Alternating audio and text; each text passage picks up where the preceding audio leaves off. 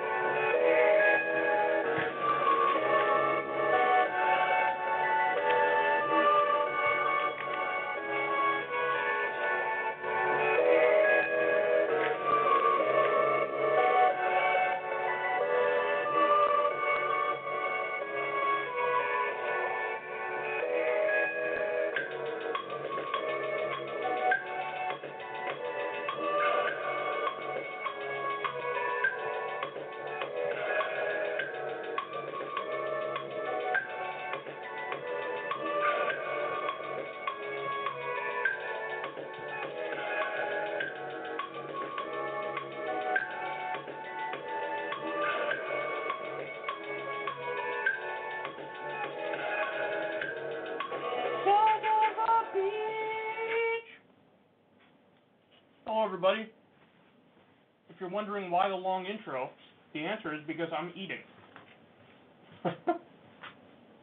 Gotta get my fuel for the show, motherfuckers. I have some very sad news. I spoke to Jimmy Dore yesterday, and the audio file for when I did the Brooklyn show with him, the audio file has been corrupted. So they were unable to salvage it too, so that means that none of the clips from the live show are actually going to make it onto YouTube. So I'm actually really upset by that because I had a great time, and I know the audience had a great time too, and I wanted everybody to see some of the stuff because, God damn it, I was like a comedian, man. I had everybody laughing, which is fun. It's fun to do that.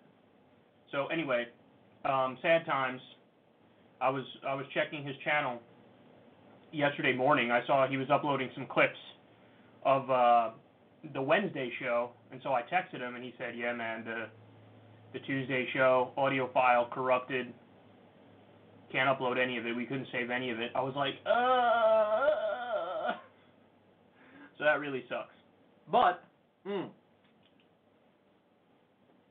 today, I have an awesome show for you. We're back to the grind, bitch. I got Bernie Sanders releasing a sweeping criminal justice reform plan. I'm going to give you all the details of that plan, and you're going to absolutely love it. I mean, there are a handful of parts of the plan that I'm not necessarily on board with, but it's 95% awesomeness, so I 100% support it. Wait, I sounded like that scene in, what was it, Anchorman? 60% of the time, it works every time. That's like me right there. 95% of the bill I agree with, so I'm 100% for it. Okay, sorry, I'm making myself laugh here. I just finished my toast, so there will be no more annoying chewing. But I'm going to give you the specifics of his criminal justice reform bill. Then we're going to talk about his response to Netanyahu going after Ilhan Omar and Rashida Tlaib. Then we're going to talk about Bill Maher going after the Justice Democrats and talking about BDS. Then we're going to talk about U.S. officials are in talks to draw down in Afghanistan and how a lot of politicians are trying to gaslight on that front and keep us in Afghanistan. I also got Rush Limbaugh on the show today. I got Candace Owens in the show today. Anthony Scaramucci, the Moose, yay! And then Tap Jaker. So, sit back, relax, buckle up. We gon' have some fun, bitch. We gon' have some fun, bitch. All right, let's start with the good news. So America's dad, Bernie Sanders, released a sweeping criminal justice reform plan. There's really no other way to describe this, but awesome. Now, there's a handful of parts of the bill that I'm not necessarily on board with, that I'm a little torn on, but I agree with 95% of it, and it's so incredibly bold that I have no choice but to support it. So let's go through it here. First and foremost, end cash bail and civil asset forfeiture. Let me breeze through it, and then we'll go back and talk about them.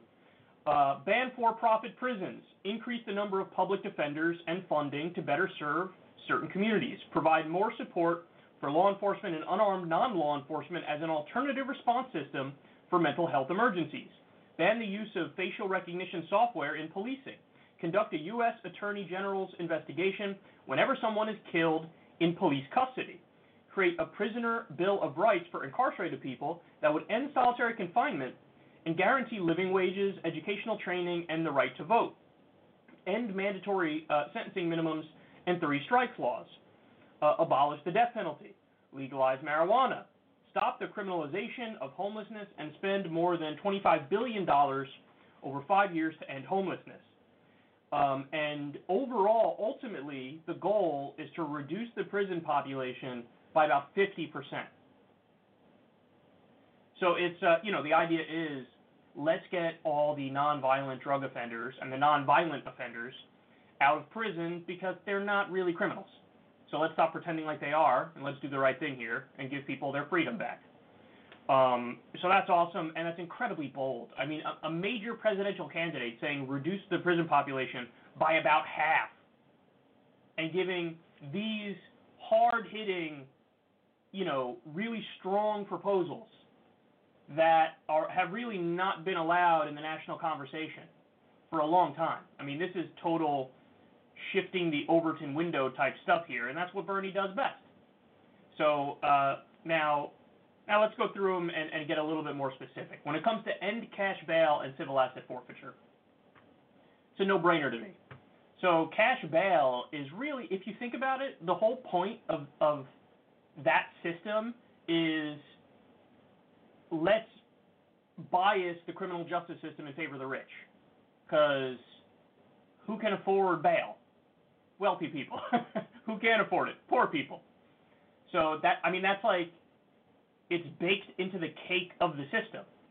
So if you really believe that justice is blind, and you really believe that, we should treat everybody equally under the law, well, then you can't have a system that just so brazenly makes it worse for poor folks and better for rich folks. So ending cash bail is huge. Civil asset forfeiture is also just gigantic to end that. I refer to that as legalized robbery by cop, because that's exactly what it is. They're allowed to say, hey, I think you're about to use your property and your cash in an illegal activity. Like, I'm just going to assume that you were about to do a drug deal. So I'm going to just confiscate everything you have. I'm going to take your car. I'm going to take the $6,000 you got in the glove box, and I'm going to flip the burden of proof and say, you can't even get this back. There's not even going to be a clear process set up for you to get this back. So it really is flipping due process on its head and legalizing robbery by cop, to the point where more property is taken through civil asset forfeiture every year than is taken through burglary, which is a hard thing to wrap your mind around. That's like saying legalized robbery is a bigger problem than robbery. So the cops do it, but since they're wearing uniforms and a badge, they think it's totally cool. So again, no-brainer. Bernie's 100% correct. Banning for-profit prisons. Oh my God, don't even get me started. This one's easy. This is a layup. I mean, when we talk about certain things that should be off the table in a civilized society, away from the profit motive, probably thing number one on that list. Well, actually, I'd argue healthcare is number one on that list, but right in the top five there is prisons, because what you're doing when you have private for-profit prisons is you're setting up an incentive in the system, and that incentive is, hey, you'll make more money if you lock up more people. So what happens? The lobbyists for the for-profit prison industry go and give money to politicians and give them campaign contributions and say, hey, listen, there's a business model for us here. We need more asses and more beds. So maybe pass a 3 strikes law. So if somebody commits 3 felonies, no matter how minor the offenses are, they go to jail for life. So it's just a perverse incentive structure where you have, you make it profitable, literally, for people to be locked up. So you're going to have, this movement towards getting more things illegal and locking people up for more and more frivolous reasons. And that's what we've seen. And on top of that, the conditions in the for-profit prisons, it's been proven that they're disastrous.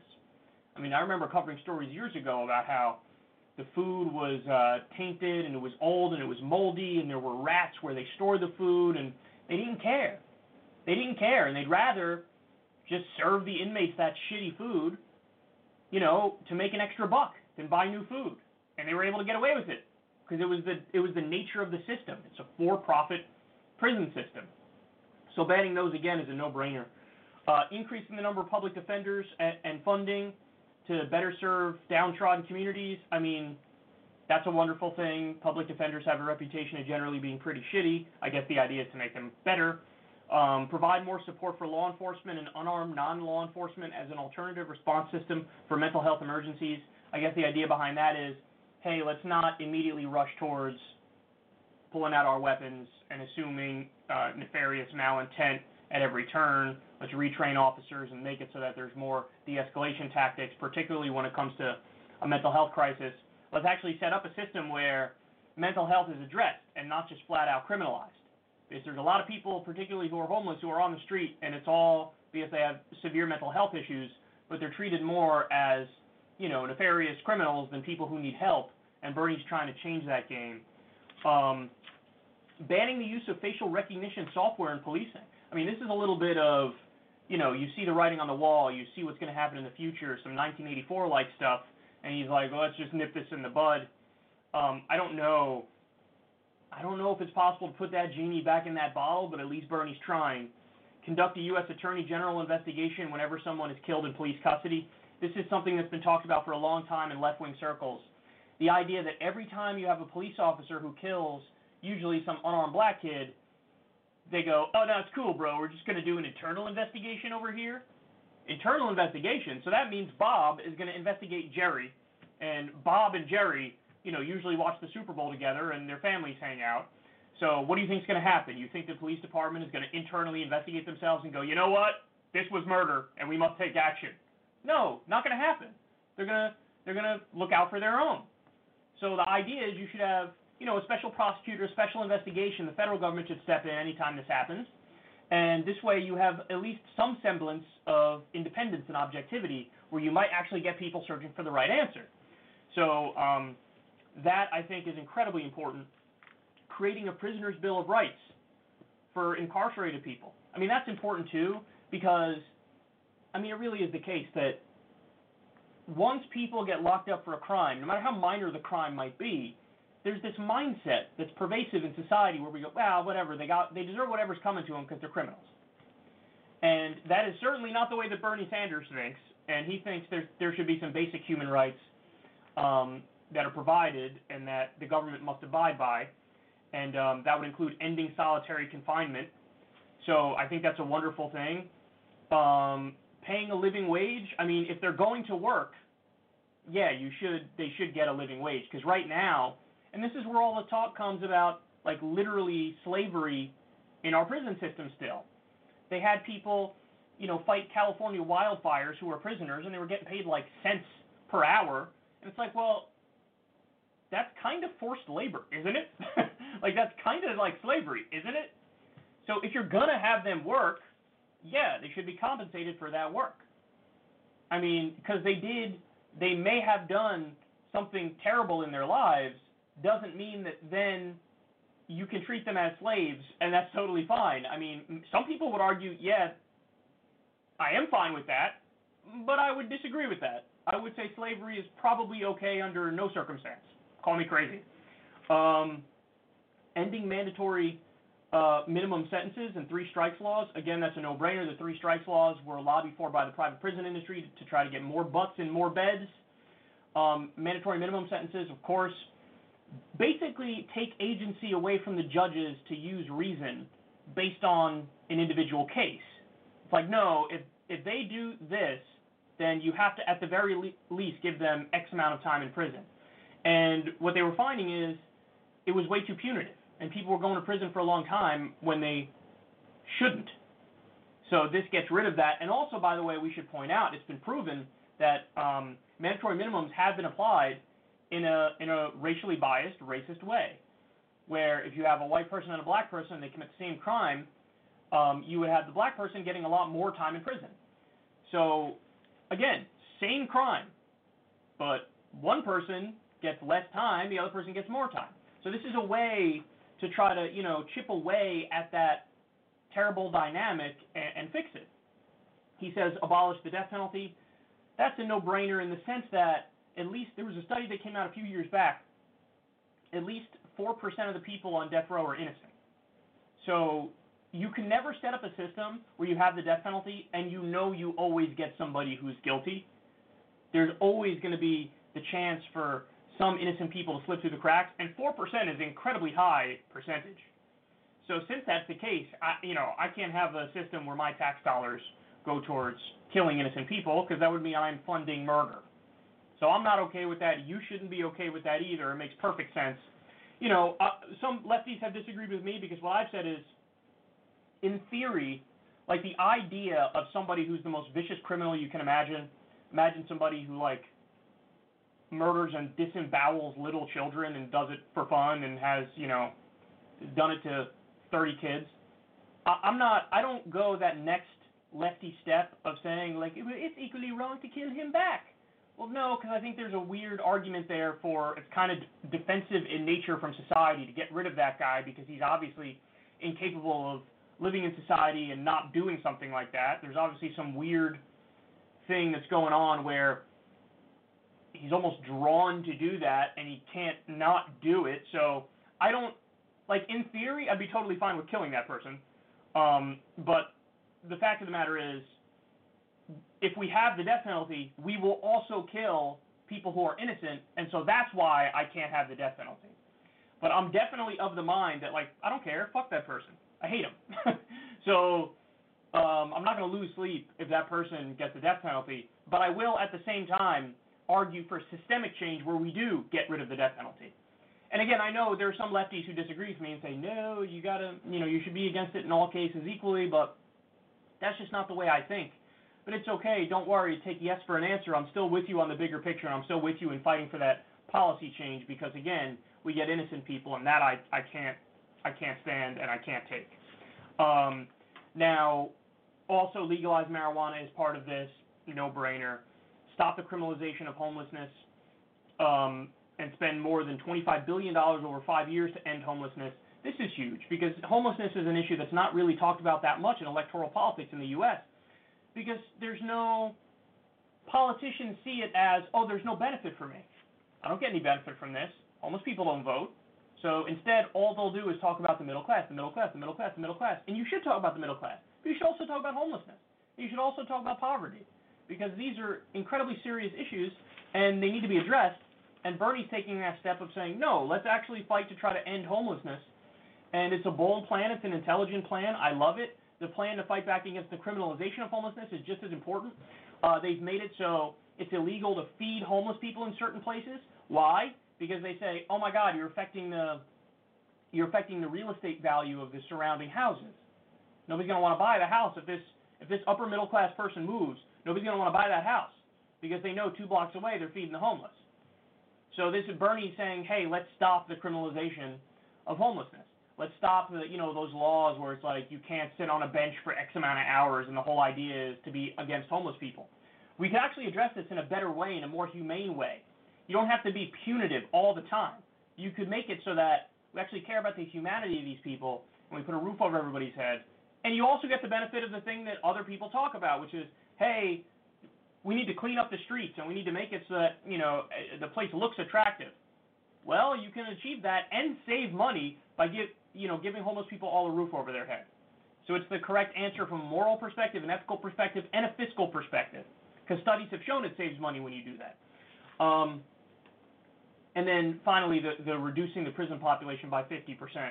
Bold, strong, intelligent, the best plan by far of anybody. The only thing I said, I still don't know what I think about the issue. What I was referring to there is the voting rights situation while incarcerated. And we had that debate, we had that discussion a while ago when Bernie was asked a trick question and he walked right into the trap. Oh, hey, should the Boston Marathon bomber be able to vote while in prison? And he was like, yeah, I think so, yes. And, I did a long segment, hey, here's how Bernie could have answered that question, where he's not, hiding the ball with what his beliefs are, but he's also being a little bit more politically savvy in how he dealt with it. Because that was a scandal for 2 or 3 days, and that is not an answer. We looked at the polling, and the American people are like, they don't think that it's a crazy idea to say while they're incarcerated they cannot vote. Because think about it. When you're locked up, when you're in prison, there are plenty of other, freedoms and rights that you no longer get while you're locked up. That doesn't mean that you'll never get them back. In fact, I would argue vociferously with anybody who says, and some conservatives say, they should forever lose their right to vote. No, definitely not that. But is there a conversation to be had as to what the rule should be? And I think I polled you guys, and I don't remember what the response was, but I think the response was, I think it was like a mixed response where people said, hey, let all of the nonviolent offenders vote while they're in prison and let everybody vote when they're out of prison. But for people who committed murder or terrorism or very serious felony crimes, while they're in prison, it's not a crazy idea to not let them vote. So now again, listen, the thing about Bernie is even when you might disagree with him, he's going to tell you exactly what he thinks, and he's going to make an argument for it, which is incredibly refreshing. So it is what it is, and that's his belief. But for me personally, I still don't know what I believe on that issue. I lean towards what I think you guys said. My gut reaction tells me that, first and foremost, obviously everybody should be able to vote once, if you're out of prison. So you serve your time and then you get out 100%, you should be able to vote. It should never be taken away permanently. But while in prison for the worst kind of crimes, I don't think it's an egregious outrage that, you're not allowed to vote if you committed quadruple murder while you're in prison. So that's what I lean towards, but I could be convinced in either direction, and I'm open to hearing arguments in either direction. But either way, minor disagreements I have with Bernie here and there, they're largely irrelevant because I agree with like 95% of the plan, and it is honestly almost the perfect plan. It's almost the perfect plan. So he's going to work, man. Bernie's going to work, and it's great to see. And we'll see how much this helps him moving forward. Is this something that's going to get a lot of media attention? No. Because they don't care about policy substance. They don't care about specifics. They don't care about things that would actually fix the country. So this is not like a sexy story of like one of Donald Trump's tweets. So it's not going to get that much press. But that's why you guys are here. Because it's your job to spread the word, just get the information out there as much as humanly possible.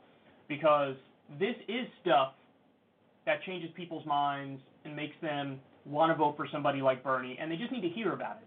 You just need to give people that option and let them know that this is on the menu, this is on the table. So once they know that, that's when he starts gaining more and more support. So spread the word, let everybody know that he's swinging for the fences and he's doing a really good job, and this is an awesome plan.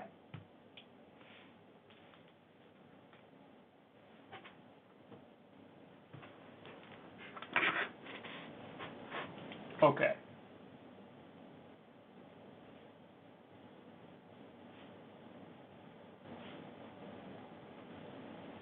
Okie dokie, bitch.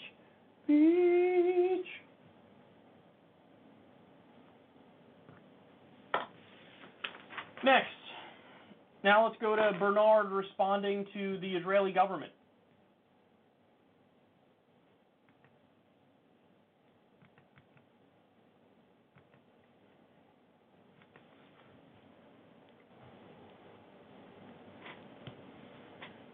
So Bernie Sanders responded to Benjamin Netanyahu and the Israeli government banning Ilhan Omar and Rashida Tlaib, and he did not hold back. Senator, good to see you. What's your reaction to President Trump asking the President of Israel, Benjamin Netanyahu, to do this, and Netanyahu obliging? Well, I wish I could tell you, Ali, that I am shocked. I am not. We have a president who tragically is a racist, is a xenophobe, and who is a religious bigot. But the idea that a member of the United States Congress cannot visit a nation, which, by the way, we support to the tune of billions and billions of dollars, is clearly an outrage. And if Israel doesn't want members of the United States Congress to visit their country to get a first-hand look at what's going on, and I've been there many, many times, but if he doesn't want members to visit, maybe he can respectfully decline the billions of dollars that we give to Israel. Over time, in excess of $140 billion last year alone, $3 billion in various types of aid. You've actually suggested that might be used to leverage some of Israel's behavior that Representatives Omar and Tlaib are critical of, as you've been critical of.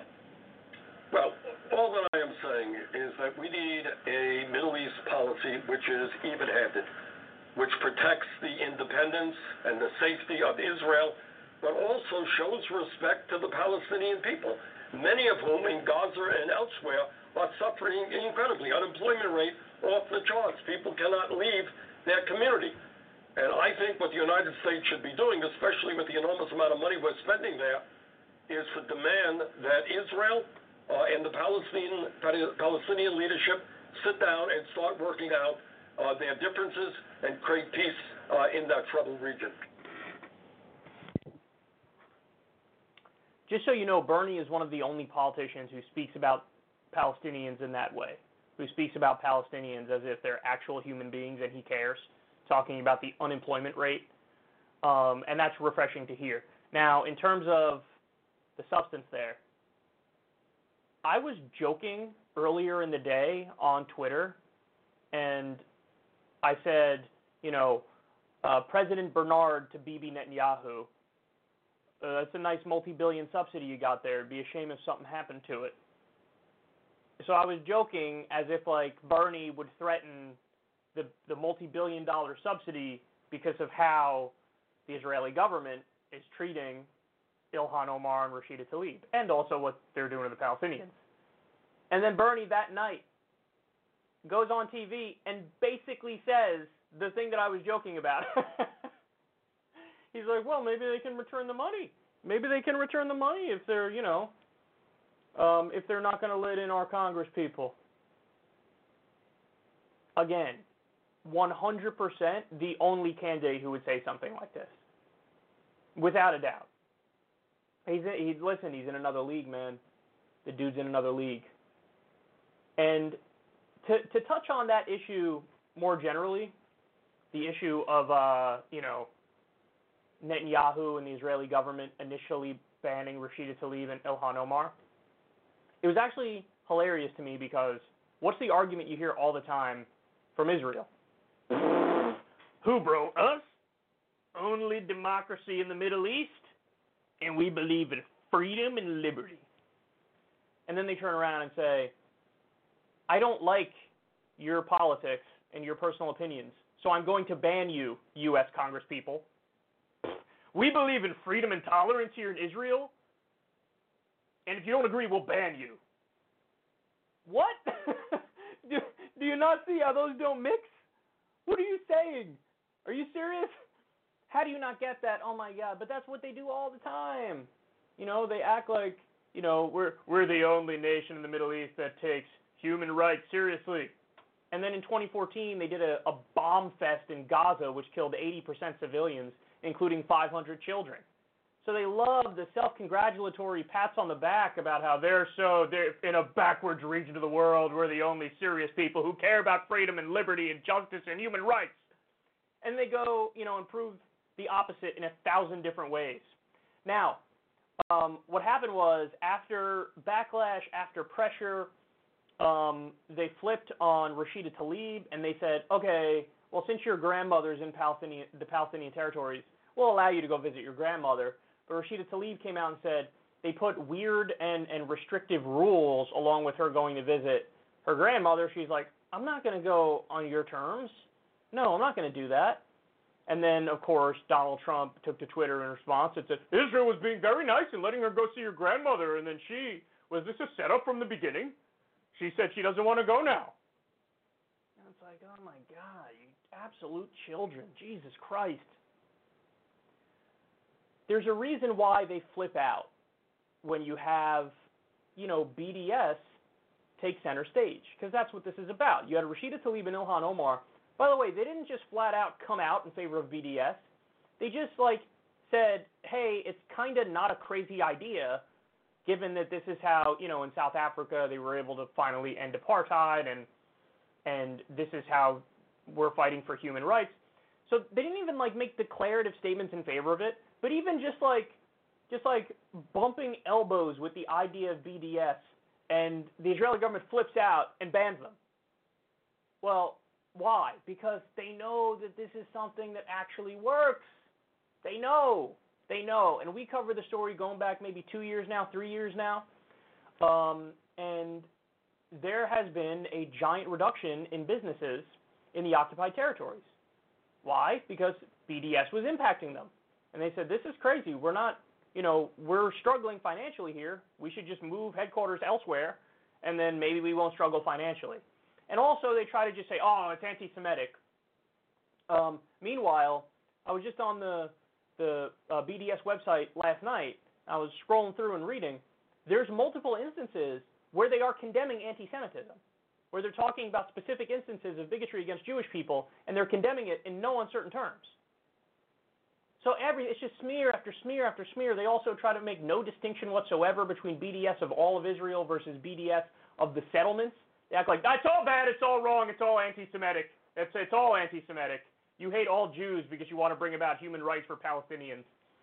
So it's refreshing to have, first of all, Ilhan Omar and Rashida Tlaib in there, keeping it real, but then also Bernie Sanders doing the right thing and saying the right things. This idea of oh, really? You're just going to willy-nilly ban our congresspeople because you disagree with them fighting for Palestinian human rights? And Bernie's like, okay, well, then how about if we don't give you your multi-billion-dollar subsidy? How about that? How you like them apples? That is awesome. And just so you know, Bernie Sanders is the only presidential candidate who says he's willing to use those subsidies as a bargaining chip. And he's willing to put conditions to our unending support of Israel. So that means this is a guy who sits across the table from Netanyahu and he says, listen, do you want the unending support of the United States? Well, there are strings attached. And here's what you're going to have to do in order to get it. And it starts with a peace process. It starts with no new settlement building. So it's a wonderful thing to see that you finally have some voices on the national scene that are willing to say things that are true. And, of course, the backlash is they're just, a bunch of shrieking idiots say, they're anti-Semites, and they don't provide any argument. They don't make any sense. It's just a way to try to shut down debate without actually engaging with the ideas. So, in other words, the thing that the right wing accuses the left of doing all the time, they always call people bigots, and then they have no argument, and just to shut down debate, they call you bigots. That's exactly what they're doing to Ilhan Omar and Rashida Tlaib.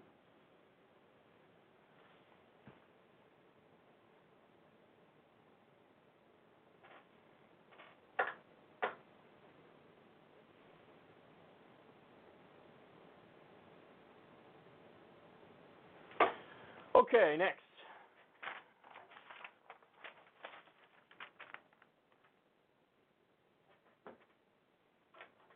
I have an awesome video for you guys on this next one.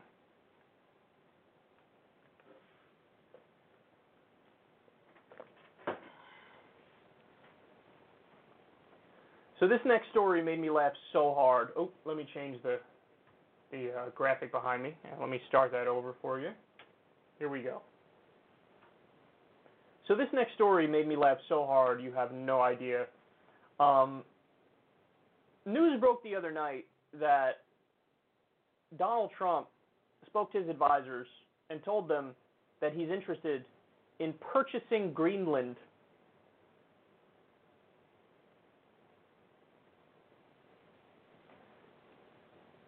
Listen, that's such a far-fetched story, I almost didn't believe it at first. And I was like, come on, this can't be true. There's no way this is true. Well, come to find out, his advisors have verified it. And they're like, yep, he did that. He did that.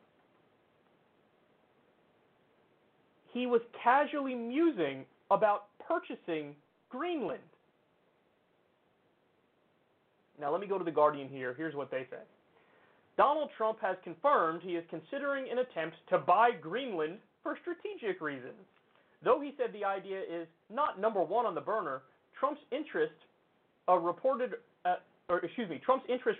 earlier this week was greeted internationally with widespread hilarity, but with indignation in Greenland and Denmark. The government of the semi-autonomous Danish territory insisted it was not for sale.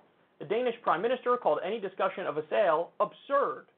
Nonetheless, on Sunday, White House economic advisor Larry Kudlow first confirmed the story in an interview before Trump spoke to reporters as he left New Jersey to return from vacation to Washington, saying the concept came up and he was, quote, looking at it. The man who runs the notoriously leaky White House also questioned how the idea found its way to the press. Trump sought to tie the idea of a U.S. purchase of the world's largest island, not including Australia, to his own area of professional expertise, saying it would be essentially a large real estate deal. You cannot make this stuff up. If a comedian in, a parody sketch show did this segment, did a joke about Trump wanting to buy Greenland, everybody would go, no, too far. That's just too much. He wouldn't do something. I mean, even for Trump, that's insane. Not only did he do it, he was just casually musing about it, as if it's not the most insane thing you've ever heard in your life. I like how he said, we're looking at it. We're looking at it. We're looking at doing a deal with Greenland very strongly. We're very strongly looking at it. It would essentially be a large real estate deal, which I know I'm tremendous at. I'm unbelievable at, believe me. Oh, man, it's embarrassing. This is absolutely embarrassing. I said it before. I feel bad about it from time to time, but the reality is without even trying, he's one of the funniest people on the planet, Donald Trump. It makes me feel bad sometimes because he actually gives me some genuine belly laughs. Now, you would think that even for Trump's biggest sycophants, they'd know, all right, let's reel it in just a little bit here. Just a little bit. Don't follow Trump down that path of madness. Pump the brakes a little bit and let everybody know we still got our brains in our heads. But no. So there were multiple segments out there on Fox News of them entertaining this idea and taking it seriously. I have one for you here. Watch. The Arctic is at the forefront of opportunity and abundance.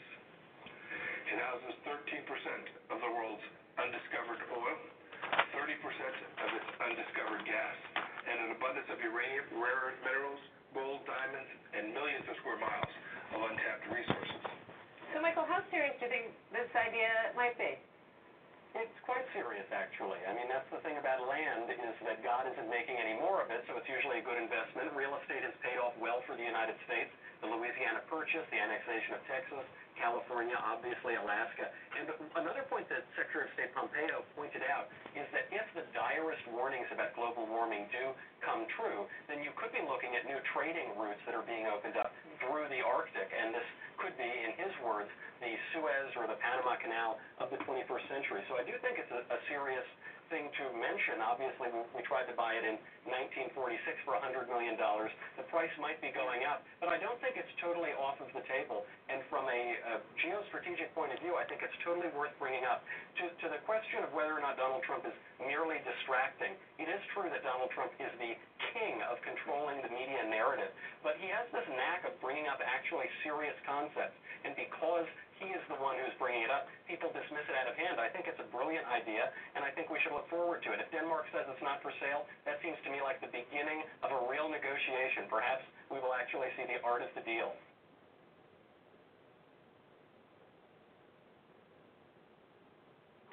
Your Honor, I rest my case. If you can't bring yourself in this instance to be like, you know what, he's being a little ridiculous, then you're just not an honest actor. You're working backwards from your conclusion, and your conclusion is daddy can do no wrong. Listen, on this show, we're open, we're honest, we're upfront, we tell you. We love Bernie Sanders, love him. Does that mean I've never had a critical word ever for Bernie Sanders? Are you kidding me? I went after him when he made comments against BDS. Why? Because I care more about the actual issues and the substance than I care about, falling in line and being a little authoritarian goon where I shut off my brain and follow my dear leader. It's called being intellectually honest and actually having an ideology and putting your principles and policies above politicians. Now, it just so happens to be the case, I agree with Bernie 95% of the time, 98% of the time, thereabouts. So most of the time, I'm giving him credit. But it all comes from a genuine place. Whereas this is like, you cannot bring yourself to say this is a silly idea. He was musing about buying Greenland, and they were like, that's the dumbest thing I've ever heard, and we're laughing at you. And they're like, that sounds to me like the beginning of a serious negotiation, and we're going to see the art of the deal. You're embarrassing, man.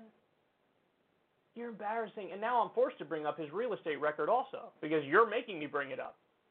But this is a dude who, he thinks he's like king businessman. He's bankrupted 6 of his companies. He couldn't make a casino profitable, where they basically just go and hand you money. His daddy had to bail him out and walk in there and buy millions of dollars in chips and then walk out. So his business record is abysmal, and they're pretending like his business record is glorious and wonderful. Again, don't take my word for it. You go and you read about Trump's business record on your own. But they're pretending like his business record is awesome and his art of the deal. We can see the art of the deal here. It'll be glorious! Yes, Donald Trump is so glorious and right about everything. Yes. And the other thing I just can't get over, this is a side point, but the Daily Wire third stringer, who's that guy who you just heard talking right there, he's even when he talks, he sounds fake as fuck. He does the fake announcement. Well, actually, I think Donald Trump is doing a wonderful thing here by looking at this deal, and he has a way of making people pretend serious ideas are not serious simply when he pursues it. First of all, why are you talking like that? Second of all, you're defending him no matter what. You know, if he said something, here, I'll give you a great example. You know when I gave Trump credit? When he said we're done with TPP. You want to know why? Because I don't have a fucking cinder block where my brain is supposed to be. So, again, principles, policies, specifics. I'll come out here and I'll say, when he does something decent, I'll say it. I don't care. I don't give a fuck.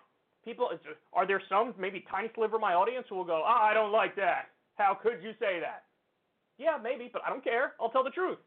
Whereas you know, again, it's the defense squad. It's just go out there, act like, no, there's nothing to see here. Everything's totally fine. Normal president, musing about a normal thing. He's very strongly looking in a deal to buy Greenland. Unbelievable. And it's totally cool. It's totally normal. And we'll see the art of the deal maybe. This will be great. They said they don't want to do it and that this is absurd, but that seems like the beginning of a good negotiation. Imagine a press conference where Trump's out there and he's like, I just want everybody to know we've successfully begun negotiations to buy Greenland.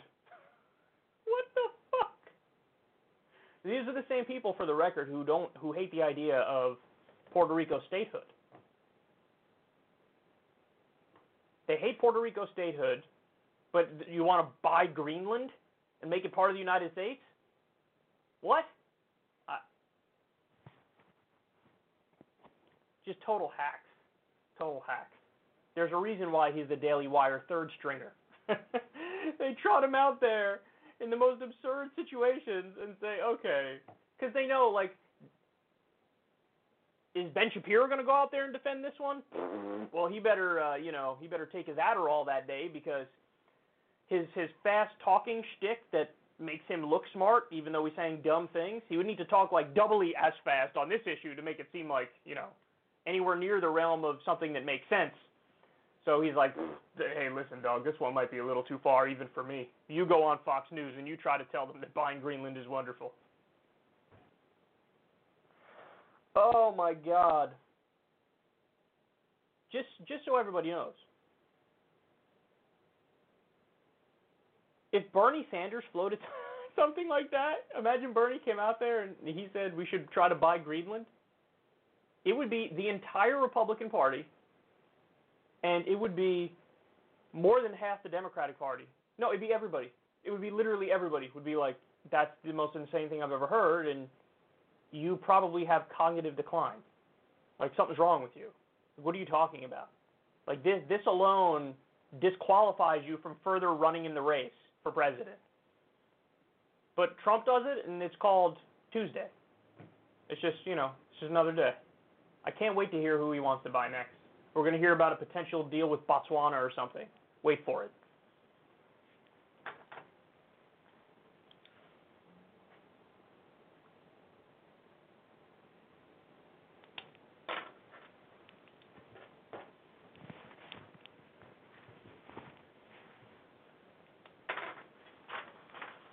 All right, let's go to Bill Maher, who's just getting worse and worse and worse.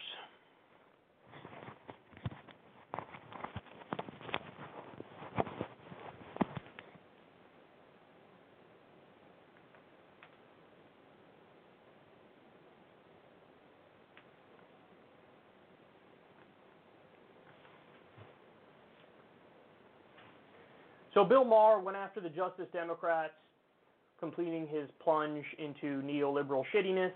Take a look. It's a bullshit purity test. BDS is a bullshit purity test by people who want to appear woke but actually slept through history class.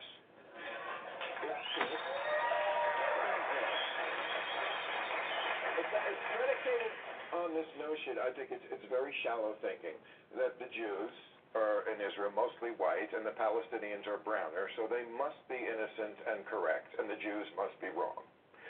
As if the occupation came right out of the blue. that this completely peaceful people found themselves occupied. Forget about the intifadas and the suicide bombings and the rockets and how many wars. And let me read, Omar Barghouti is one of the co-founders of the movement.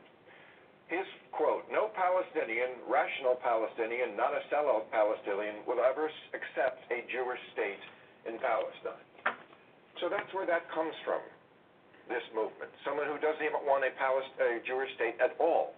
Somehow this side never gets presented in the American media. It's very odd. Congresswoman Omar has said things like, it's all about the Benjamins.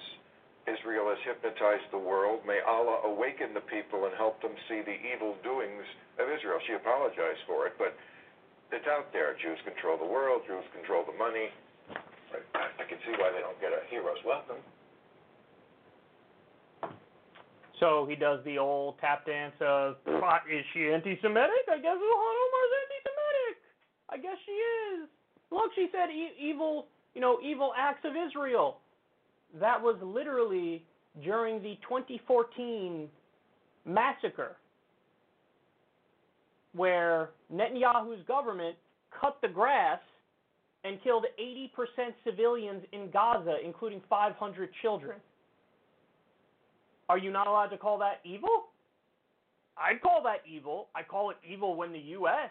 kills innocent civilians in Iraq and Afghanistan. I'm not allowed to call it evil when Israel does it because something anti-Semitism? That's what that was in reference to.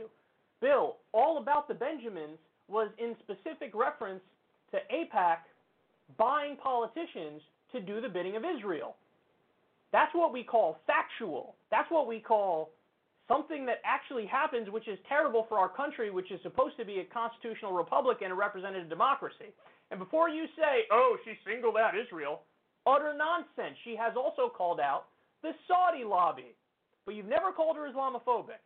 Somehow when she calls out Saudi Arabia, it's totally fine. And by the way, you pretend like she doesn't do it, even though she has done it. When she calls out the influence of Saudi lobbying and Saudi money, oh, that's totally fine. But when she calls out the Israeli lobby and Israeli money, anti-Semites! Do you understand how stupid you sound? I mean, he's just feeding into the same nonsense DC sleazebag smears that were pervasive all over the place. They were equally bullshit then as they are now. And he's acting like, I can see why they're not getting a hero's welcome. Wait a second, Bill. You're like Mr. Free Speech. You always talk about how free speech is an important issue. So you're telling me you believe in free speech unless U.S. Congress people criticize a foreign government, and then you're totally on board with that foreign government banning them from entering the country? Because they hurt somebody's feelings? Because Netanyahu and the Israeli government are snowflakes and they need a safe space? So now you support that. That's totally fine. Ban them because you don't like their political opinions. I thought you were the free speech guy. I thought you were the free expression guy. Unbelievable how quickly they flip. Man, he really has gotten worse and worse and worse. Now, let's get a little bit more specific here. Obviously, those were smears against Ilhan Omar, saying she's an anti-Semite. That's utter nonsense, or at least implying she was an anti-Semite. He's called BDS a bullshit purity test. And then he goes on to say, well, you know what this idea comes from? It's because Jews are white and the Palestinians are brown, so they think, well, obviously, the white people have to be the bad people. I've been running in lefty circles for a long time. You know how many lefties I've heard say the reason we're against Israel is because they have white skin, and the reason we're for Palestinians is because they have brown skin? That's how many. Zero. Donut. Nada. Nothing. Nobody. Ever, ever, ever. Nobody has ever said that ever in the history of advocacy for Palestinian human rights. Nobody has ever said the reason we're doing this is because we think the Jews are white, therefore they must be evil, and the Palestinians are brown, therefore they must be wonderful. Nobody's ever said that, ever, ever. And you know that. You know that, Bill. But you have no real argument, so you have to straw man your opponent. If you listen to what they say, and by the way, you could easily do that if you wanted to, you'd find out the whole point is they want Palestinian human rights because they're under permanent occupation right now. Now, by the way, there are plenty of people who support BDS who support a one-state solution. There are plenty of people who support BDS who support a two-state solution. There's also different kinds of BDS. There's BDS of all of Israel, and there's also BDS of the settlements. Notice, there's no nuance, there's no distinctions, there's no conversation, because Bill Maher's whole point is to just smear all of them. The whole idea is you're supposed to think any conversation that's talking against the Israeli occupation is somehow anti-Semitic, and you shouldn't have that conversation. And it is just totally dishonest and disgusting and disingenuous. And again, these are the same people who say, bro, I'm all about conversation, bro. Let's have the conversation. I'm all about the marketplace of ideas. Unless you bring up an idea I don't like, in which case I'll smear you and pretend you have no point at all and say we can't even engage in that conversation because it's anti-Semitic or some bullshit. On the BDS website, you scroll down, and not even that far down, they're condemning anti-Semitism. They're bringing up specific examples, specific cases, specific groups of anti-Semitism, and they condemn it in no uncertain terms. They're a group that's flat out against anti-Semitism. Again, the whole point is to bring about Palestinian human rights. And there's disagreement within the BDS movement on, hey, what's the ultimate goal here? One-state solution, two-state solution? What everybody agrees on is Palestinians deserve human rights. I mean, it's really disgusting and it's really disingenuous, the way that he talks about this issue. And also, I like how he said, he called the intifadas infitadas. I mean, listen, we can give him a pass on that because he just slipped up, but still, it's just kind of funny that in the midst of this like self-righteous, smug-ass rant where he's like looking down on everybody for, you don't know what you're talking about. He's like, the infitadas. Come on, dude. Come on, man. So, listen. Bottom line is, he doesn't want you to talk about this issue at all. And if you do, he'll accuse you of being an anti-Semite. You're not allowed to talk about apartheid. You're not allowed to talk about endless occupation. And by the way, the main response to Bill Maher, and the most important response is, do you not realize that this movement is exactly analogous to the movement to end apartheid in South Africa? And that what he's doing effectively and historically is gaslighting on the side of the racist South African government?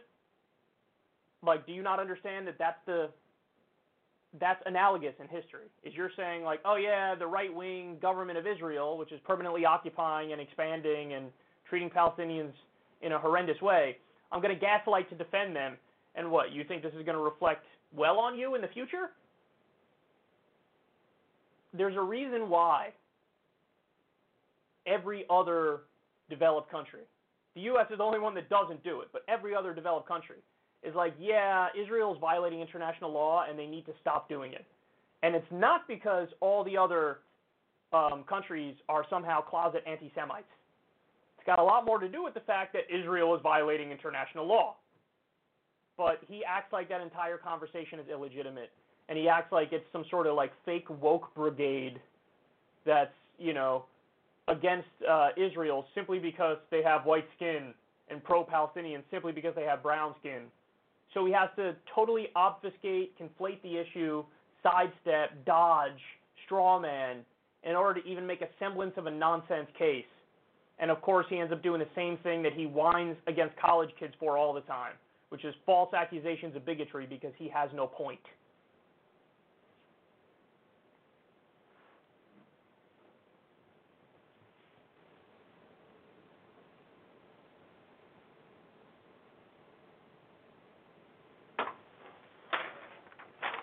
Okay.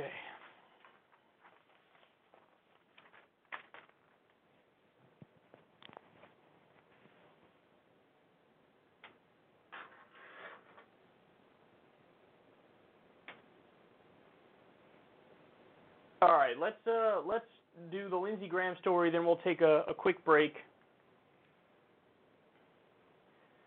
So U.S. officials are in talks to draw down in Afghanistan. Now, unfortunately, in my opinion, there are terms and conditions. I wish there were no terms and conditions. I wish it was just, yeah, we shouldn't be there. We've already been there for 18 years. We have nothing to show for it. In fact, the situation on the ground is worse than it was when we went there. So, yeah, let's just get out. Let's just get out. That's what I would do. But, you know, the Trump administration, or I should say some people in the Trump administration behind the scenes doing the negotiation, they have terms and conditions that they'd like be met before we get out. So Washington Post reported this week that an initial drawdown would include roughly 5,000 of the 14,000 U.S. troops that are still there.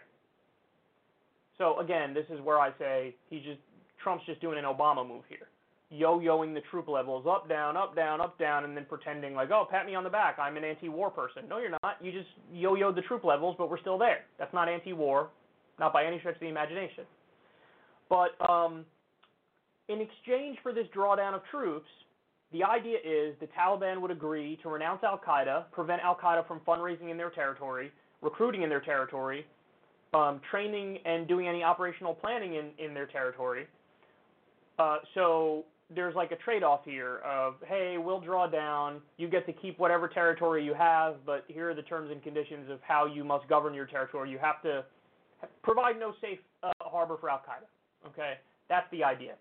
So naturally, the neocon ghouls are out in full force, and they're saying, oh my God, how dare you, how could you, we obviously have to stay in Afghanistan from now until the end of time, and they're trying to make their case and beg President Donald Trump to agree to do that.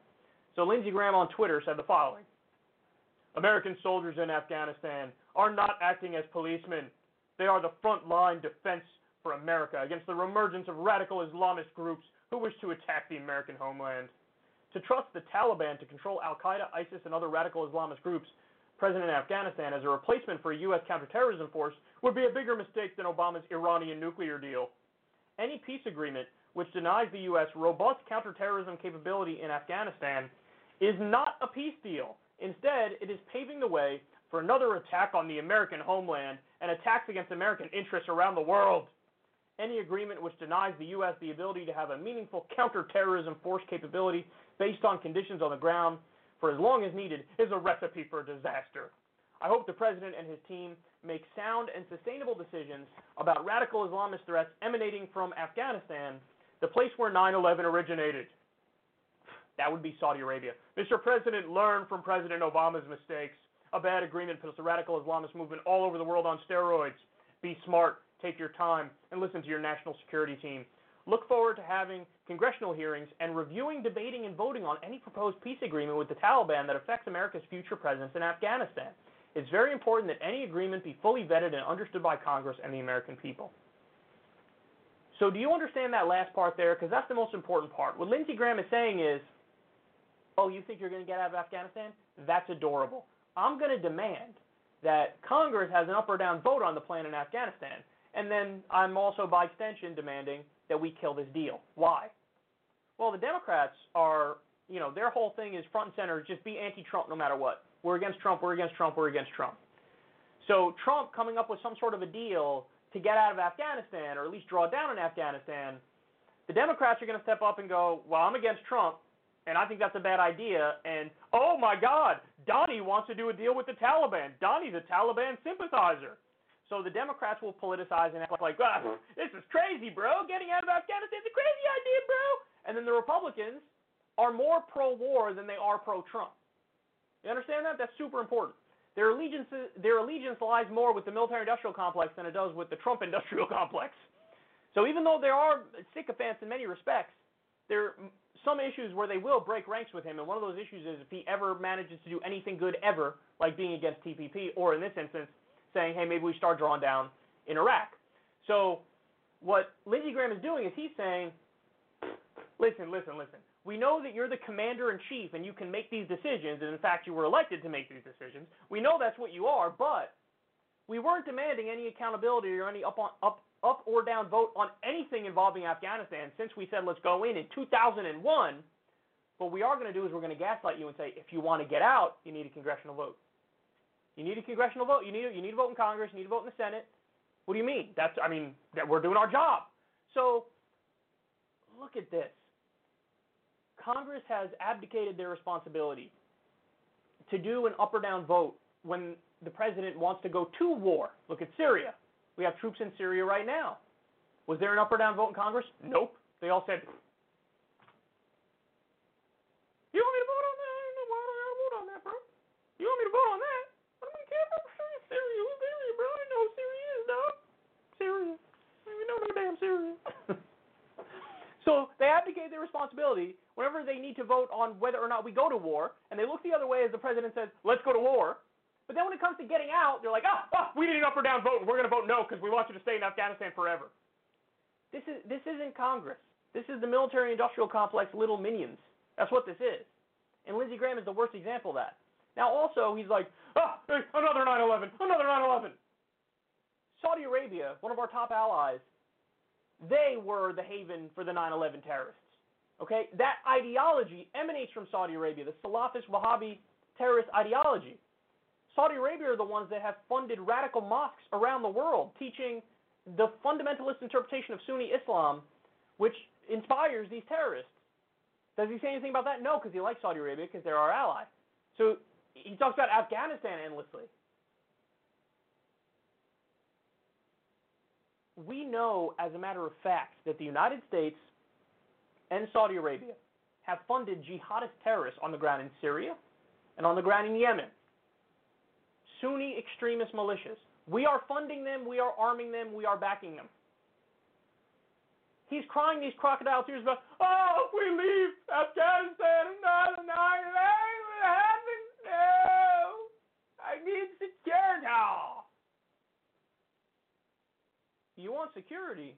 There's a very simple way to achieve it. Stop funding terrorists. By the way, Tulsi Gabbard literally has a Stop Arming Terrorists Act, for which she was roundly mocked, as if she's not like 100% accurate as to the fact that we are doing that. So if Lindsey Graham was super concerned about, another 9/11, we must prevent it, the first thing he would do is say, okay, we got to stop our financial backing of Saudi Arabia, we got to stop our financial backing of moderate rebels on the ground in Syria who have beheaded children and are jihadists, we got to stop our arming and funding of the Sunni extremist militias in Yemen. That's what we want. If we were really serious about this, that's what we would do. But no, he doesn't say anything about that. Why? Because he doesn't actually care about that. He's using that as a cover to say, let's permanently stay in Afghanistan because he's a military-industrial complex little minion. You understand? So this dude takes more money from the military-industrial complex maybe than any other senator. He's certainly in the top 5. And he knows who butters his bread. And so he's going to fight for them come hell or high water. He believes in the U.S. role as being the sole empire, the sole superpower, and he says we're not acting like the policemen. Of course we are. We're acting like the policemen, and also we're jacking natural resources as well. Trillions of dollars of mineral wealth in Afghanistan. And I'm sure that weighs into the decision-making as they gaslight you and pretend like it's all about protecting us from another 9/11. Utter nonsense. Guys, we've been there 18 years. Did you know that today the Taliban controls more territory than they did when we invaded? Did you know that? By the way, did you also know that the original idea, they said when we went into Afghanistan, we got to get Osama bin Laden. Dude's been dead for a really long time now. Why didn't you wrap it up the second he died and said, we're going to go home now? He wasn't even found in Afghanistan. He was in Pakistan. But that was the original reason they gave. We got to get Al-Qaeda. We got to get Osama. We got to get him. We got to get him. And he's been dead for so long, and then they were just like,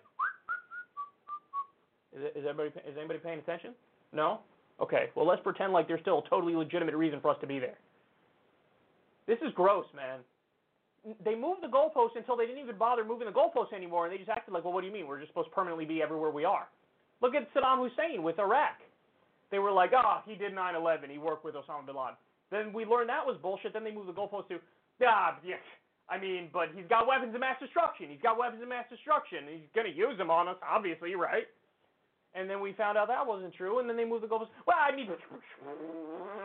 He's a bad dictator, bro. He's a bad, what, are you pro-bad dictators? I guess you're in favor of dictators. Why are you a dictator lover? Why are you against us going to war, bro? He's a bad dictator. He does human rights violations. Are you in favor of human rights violations, bro? What kind of a monster are you? And then finally they just moved the goalposts to, I know we destroyed the region and ISIS was created out of that vacuum and that we broke the Middle East and made everything worse. But now we can't leave because if we leave, then it'll get worse or something. Oh, my God. Oh, God.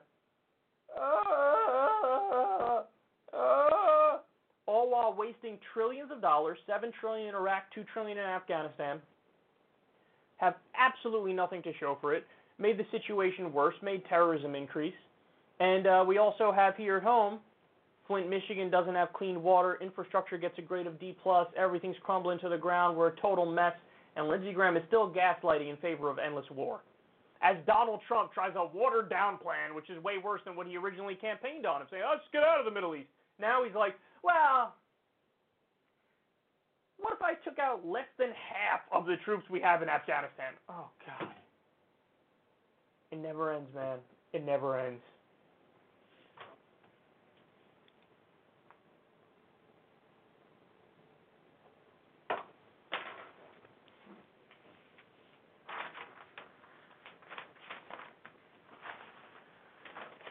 Okay.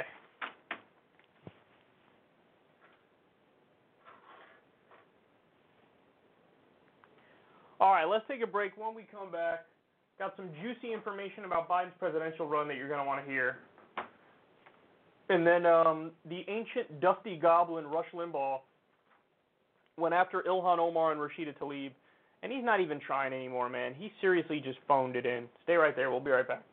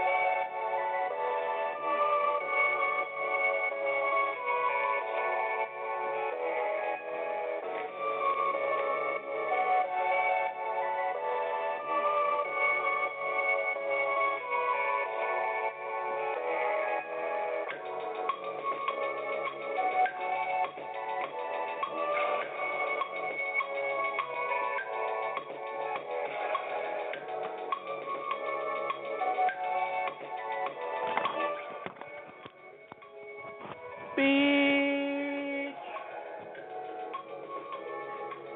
Oh.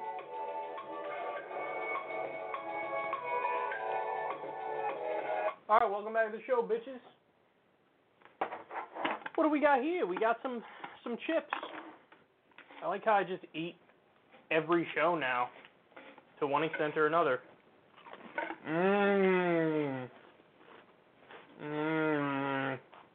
Yummy. I don't know if you can hear the chomping, but it is going on. Very good.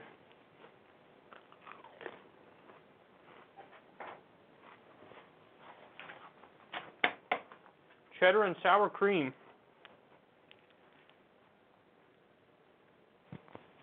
In my opinion, a wonderful mix. Probably in my top chip choices. Cheddar and sour cream is off the charts delicious. Okay. You're going to get a kick out of this next story. It's pretty juicy if I don't say so myself. Let me set this up.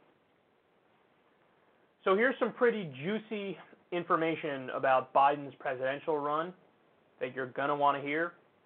President Barack Obama reportedly cautioned Joe Biden on his presidential run just before he declared his candidacy, according to a New York Times report. Quote, "You don't have to do this, Joe. You really don't," Obama told Biden earlier this year, according to a source at the Times. The two had spoken at least half a dozen times before Biden ultimately decided to run. Quote, "Obama took pains to cast his doubts about the campaign in personal terms," according to the Times article.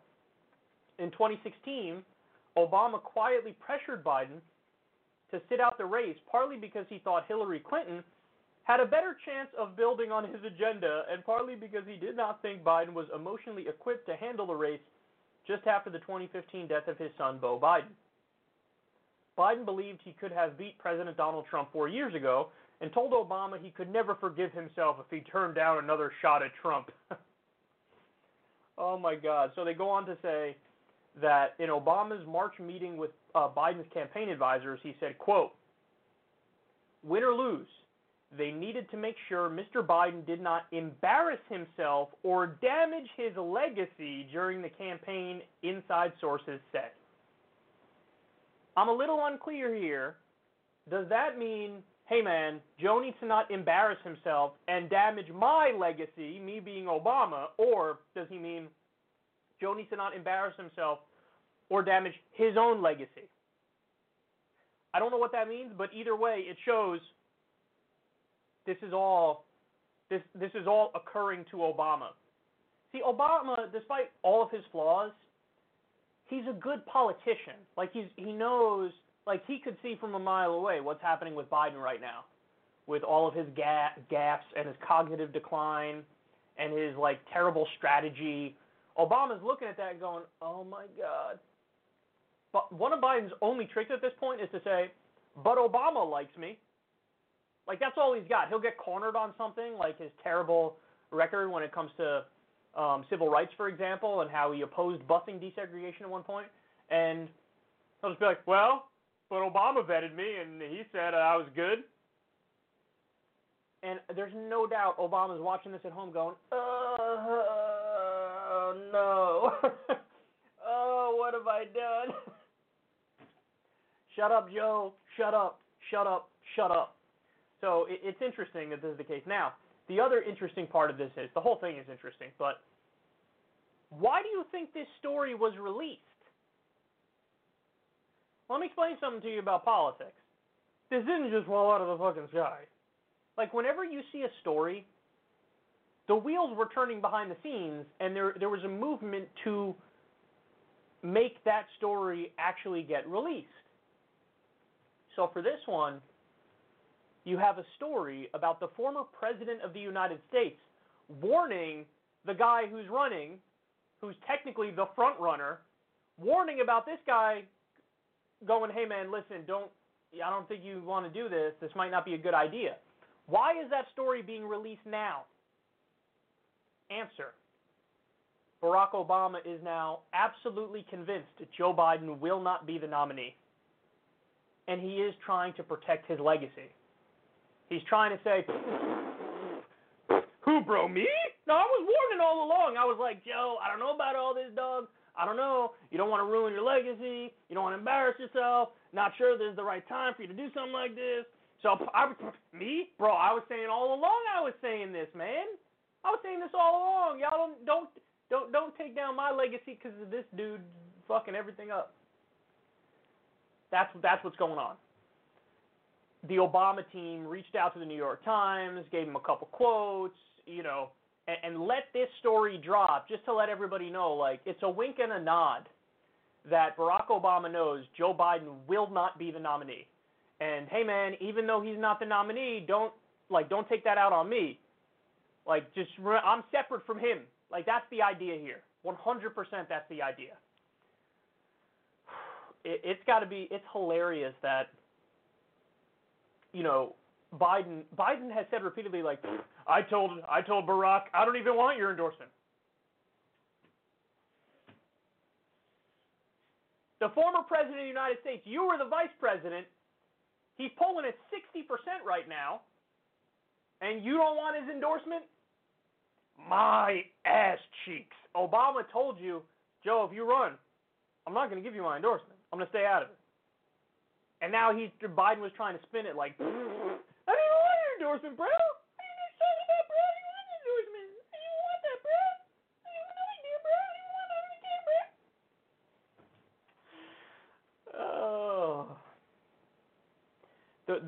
bro. Some tidbits in this are beyond fascinating. The fact that apparently in 2016, Obama thought, hey, Hillary Clinton has a better chance of building on his agenda than Biden does.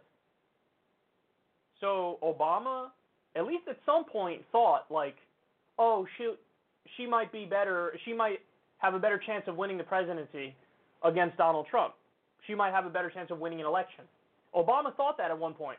Now later on he flipped because there were countless quotes about how he said she ran a soulless campaign and, nobody told her to use a private email server, all that stuff. But it's interesting that at one point he thought Hillary had a better chance than Biden of winning an election. And that's funny because I'm on the record as saying the opposite. I thought Biden has a better chance of winning an election than Hillary does. But now so Obama was wrong, but I was also wrong when I said the opposite, because the reality is I think Hillary Clinton and Joe Biden it's the same. I think they're basically the same. One's female, one's male, but they're fundamentally the same in terms of their policies and also in terms of their strategy. Biden is proudly running on the strategy of, I'm not Bernie Sanders. All right, well, good luck with that, because he's captured the heart and soul of this party. Whether or not you acknowledge it, whether or not you realize it, totally irrelevant. He's the one with the movement. So, just unbelievably fascinating, and I'm telling you, that is why this story is dropped now. This is Barack Obama saying, I warned him, man. I warned him. And he knows that he is, quote, embarrassing himself, Joe Biden is, and he is, quote, damaging his legacy during the campaign. He could have sailed off into the sunset, Joe Biden, and by the way, if he did that, there would have been a mythology that went along with him. And that mythology would have been, yeah, Uncle Joe, yeah. He, he's all right guy. Vice president under Barack Obama, some thought, including myself, in some ways he pushed Obama to the left on some issues. So we could have just went off into the sunset with this idea in people's minds that was a myth, but the idea of, he's kind of better than a regular corporate Democrat, Joe Biden is. But his ego just had to force him back out there. And this idea of like, I couldn't forgive myself if I didn't get another crack at Trump. As if this guy is the guy who's going to ride in on the white horse and save us, as opposed to what he actually is, which is the opposite, which is, oh my God, dude, if it's Joe Biden, we're Fucksville. Because Trump can definitely handle Joe Biden. Trump, what are you going to do? Sir him to death? Now, sir, this is not who we are. Come on. That's the Biden's whole campaign. This is not who we are. Come on. That's his whole campaign. His launch video was, Nazis are bad. Well, thanks, Joe. but that's the lowest bar I've ever fucking heard in my entire life by far. Nazis are bad. Yeah, got it. that's like day one, minute one of reality. Nazis are bad. What a low bar. I want you to know that I, for one, am against genocide. Oh, brave. Brave. Now, what are your thoughts on Medicare for All? Hate it.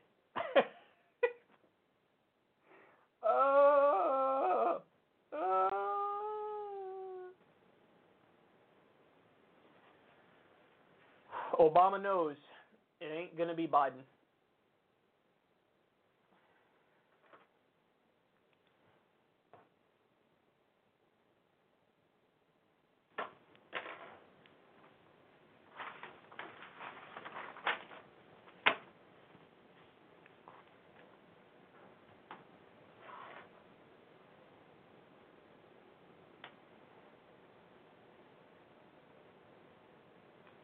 All right, let's make fun of Rush Limbaugh. So the ancient dusty goblin Rush Limbaugh took some time to go after Ilhan Omar and Rashida Tlaib and defend Israel. This is hilariously bad because it's like he's not even trying anymore.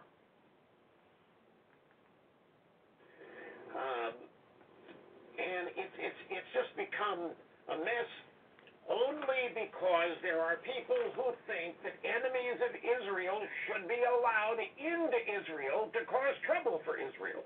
And those would be people in the Democrat Party, which is now the new home in America of anti-Semitism, and the drive-by media. These two women, anti-Semitism and hatred for Jews is in their lifeblood. It's why they wanted to be elected. That and many other reasons. These women have been raised as anti-Semites. Well, I don't even have to know them to know this. All I have to know is Sharia Islam.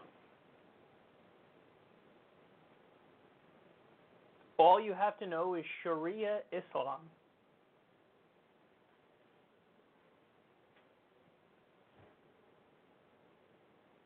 Pretty sure you just clued everybody in that you don't know.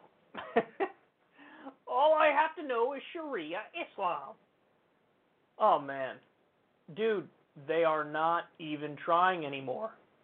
They have their little segment of the population. They're preaching to the choir all day long. And so they say stuff like this, and they think they're not exposing themselves to be total idiots. Okay.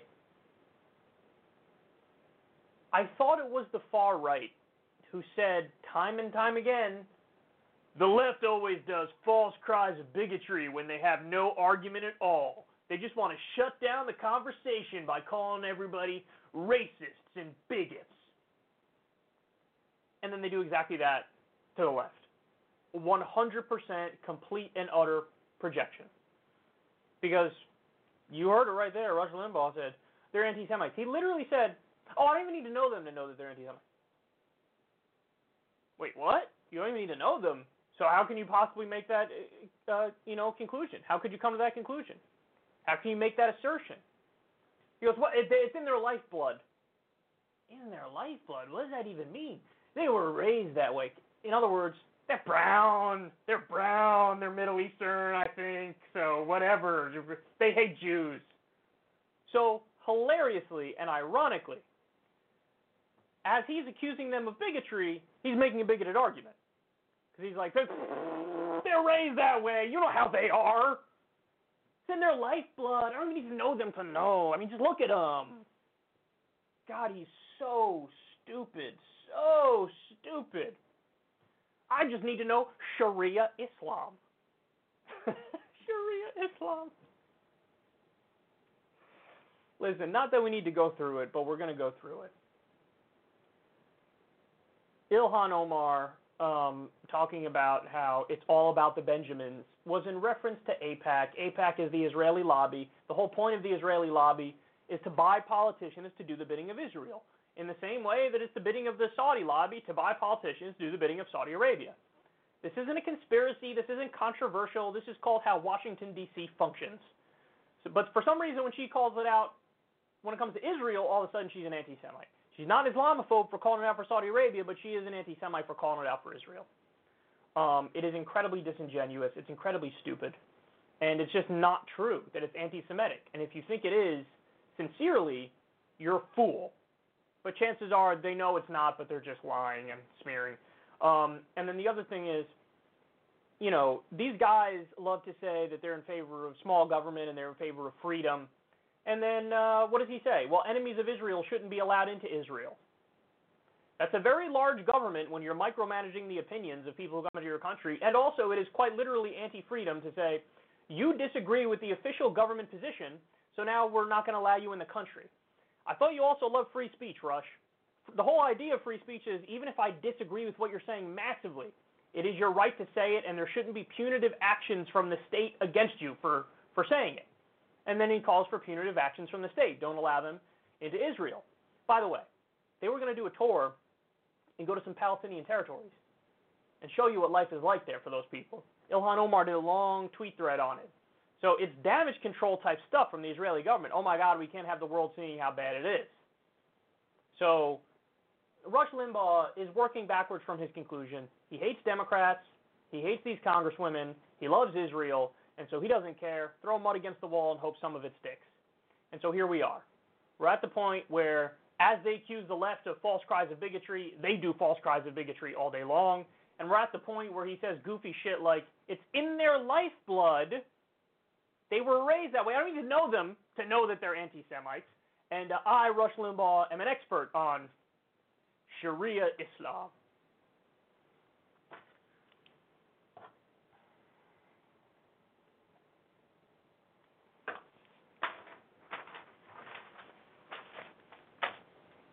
Okay.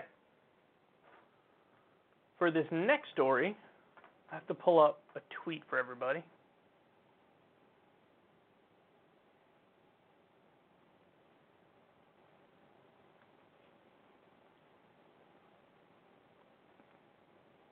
Let me pull up this tweet, bitch.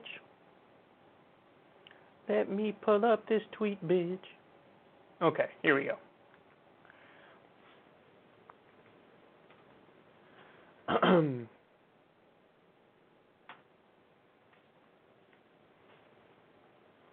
So Politico has some pretty facepalm-worthy news for us.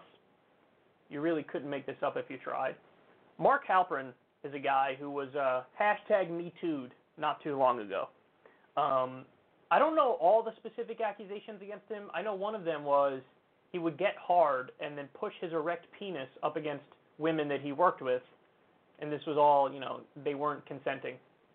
A lot of the Me Too allegations, I feel like many of them can fall into gray areas of like, oh, it was a bad attempt at flirtation or whatever. For him, it doesn't seem like that at all. For him, it seems to go way above and beyond and to clear harassment. So, whenever we have those conversations about the Me Too stuff, I would just caution that you should go on a case-by-case basis and see, hey, does this make sense? Does this not make sense? In the case of Mark Halperin, what I know about the Mark Halperin case, and I don't know all the specifics because I don't want to learn about this guy's fucking awkward, gross sexual things. What I know is it wasn't just like a, little thingy here and there. It was little thingy, perhaps not the proper time to say that in the context of this story. It was quite a significant issue. But so this guy is trying to make a comeback into politics. He was, as with a lot of these people, he was kind of like pushed to the side a while ago. There's a fly in here, and that's pretty annoying, especially because it might go across the camera and fuck up the focus. But anyway, I digress. He's trying to get back into politics, and he knows the way to do that is, well, I got to like tiptoe back in. I can't just, dive right in the deep end and just have my face on TV or whatever. So he's on like a Sirius XM radio interview here and there. I think he was with Michael Smirkanish, who's the most boring person on the planet. And then the other thing is, I'll do a book. I'll do a book. So what are they going to do? It's just writing on a page. You don't have to see me. So I'm tiptoeing my way back. Tiptoe, tiptoe, tiptoe. So now let me give you the specifics on this. This is from Politico. Mark Halperin has signed a deal with Regan Arts to publish a book called How to Beat Trump, America's Top Political Strategist on What It Will Take. The publisher will announce Monday. The book is Halperin's first major project since multiple accusations about him were published in the height of the Me Too movement in October 2017. The book will be released in November of this year. Halperin interviewed more than 75 top Democratic strategists for the book, including Jill Alper, David Axelrod, Bob Bauer, Donna Brazile, James Carville, Tad Devine, Anita Dunn, Karen Dunn, Adrian Elrod, Jennifer Granholm, Ben LeBolt, Jeff Link, Jim Margolis, Mike McCurry, Mark Mellman, Amanda Renteria, John Sasso, Kathleen Sebelius, Bob Schrum, Ginny Terzano, and David Wilhelm. Okay.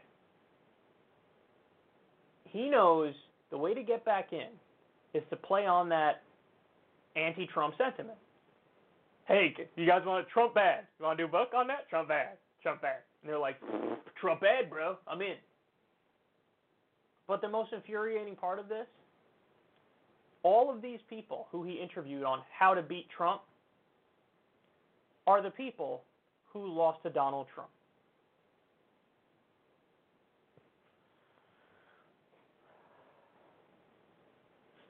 Like I said, you can't make this stuff up if you tried.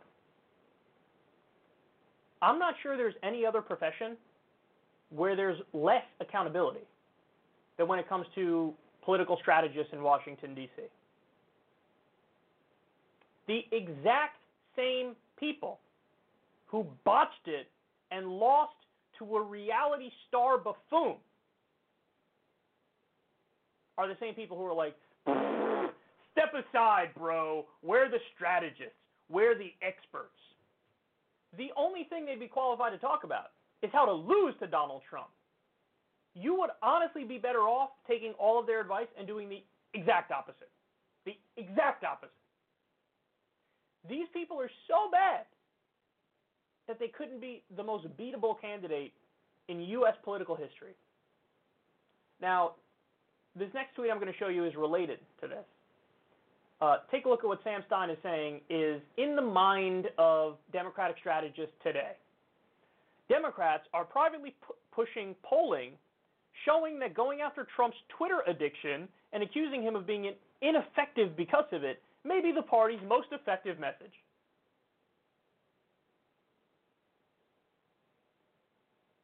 I oftentimes joke on this show, and it's partly serious, partly joking, of this caricature of goofballs who are like, you know, I agree with Trump on policy, but man, do I not like his mean tweets. I'm against him because of he's so impolite and uncivil on Twitter. The Democrats want to make that a centerpiece of their strategy moving forward against Trump. They literally want to move to, he's on Twitter all the time, and that's bad. Bad that he's on Twitter. And notice the wording. He's ineffective as a leader because he's on Twitter. Ineffective. Ineffective. Not fundamentally wrong about the agenda he's pushing. Ineffective. That means you don't necessarily disagree with him on the fundamentals of what he's doing. You just think he's not good at implementing it properly. Oh my God. They're hopeless. They're goddamn hopeless. Are you kidding me? If I were to craft a strategy that's the worst possible strategy for Democrats, this would be it. He's on Twitter a lot. He's impolite there, and it's bad. You think people knew that before he got elected the first time. All he did was tweet day in, day out, insane stuff. It turns out that wasn't a deal breaker for people. How do they not get this? Oh my God.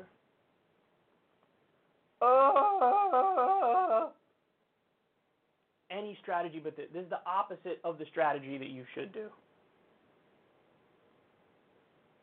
And these are the people who are weighing in on how to beat Trump. By the way, this is why they're shoving Biden down your throat. This is why they're shoving Kamala down your throat. That's the ideology.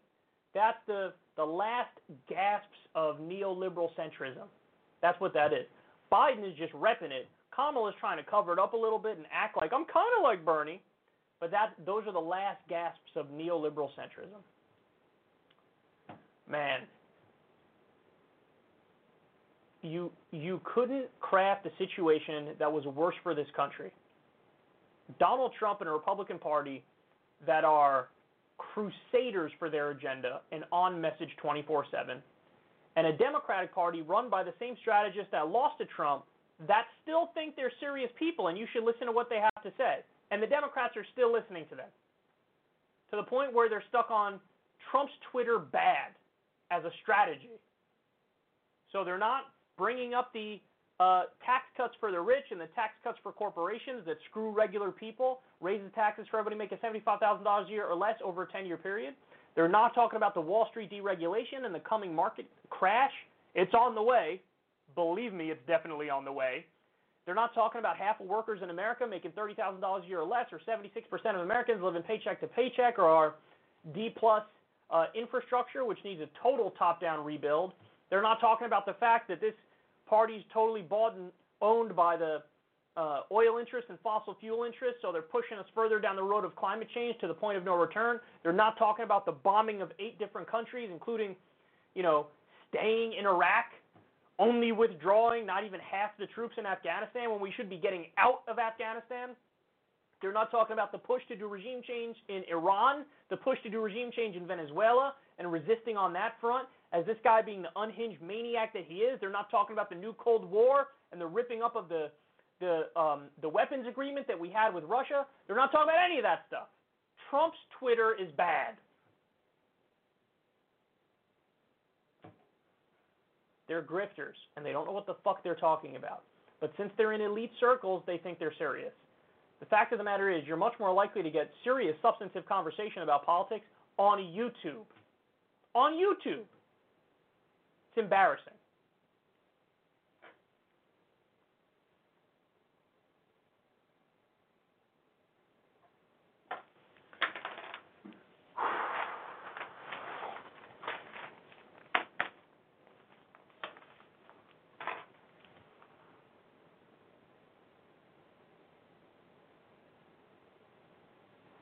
Okay, Candace Owens.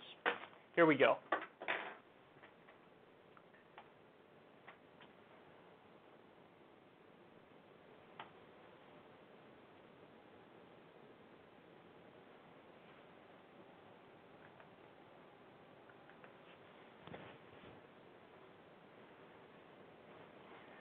So Candace Owens was at an event recently, and she was asked about debating me. And it turns out that in many ways she's acting like the new Ann Coulter. Everybody remembers what happened with Ann Coulter at last year's Politicon. So let's take a look and then we'll discuss. Also, I was wondering, Candace, why you didn't debate Kyle Kulinski from Secular Talk. What he says is that he was in coordination with people at Politicon, and they actually said that you weren't ready for debates. Okay, so this is one of the weirdest internet rumors I ever heard about myself. I didn't attend Politicon. Because I was in my sister's wedding. So I don't know why someone thought I was debating someone in California when I had a wedding in Connecticut, but I never, it's just an internet myth. Will you do it next year? I don't really, who's Kyle Kulinski? Yeah, it's kind of like punching down for Candace, to be honest, so. I'd like to debate AOC. I respectfully disagree. I'll take a Democrat candidate. I talked to Kyle, and I talked to him on stage. We debated. It was fine. It was fun. It's kind of like Candace says. Trolling a little bit. So, there's. Go back and listen again. Listen to the crowd reaction when they say, it's like punching down for Candace. Listen to that crowd reaction. Now, I don't know. I guess they're at a Turning Point USA, Talking Point, Turning Point, whatever they call their group event. And the audience, this is their own audience, and they're like, ooh. And the guy asking the question was like, yeah, I respectfully disagree with that. So here's the thing. Candace Owens is a political commentator, a new media political commentator, a young political commentator. I am a political commentator, a new media political commentator, a young political commentator. I think she's younger than me, but she's saying, I want to debate like a candidate, a politician for office. Politicians debate other politicians, and then they go and do their jobs and legislate. So it makes sense to her for a media figure, a political commentator, to debate a politician, but it doesn't make sense for a media figure to debate another media figure, a political commentator to debate another political commentator. Okay, I don't know what world that makes sense in, but obviously it makes sense in her own mind. She also says, well, I'll debate AOC. Hey, Candace, who co-founded the group that got Alexandria Ocasio-Cortez elected? Who co-founded the group that also got Ilhan Omar elected and Rashida Tlaib elected and Ayanna Pressley elected? Who co-founded that group? I'll wait for you to give the answer on that. Now, of course, she doesn't know the answer on that because, hilariously, even though she fancies herself some sort of political expert who knows what's going on in the world of politics, she doesn't know the most basic things about politics. Yeah, there's not much else to say about that other than if you debate the person who I helped get elected, it's a little silly not to debate me. Now, she's convinced that I'm some sort of nefarious liar, and she's some sort of victim.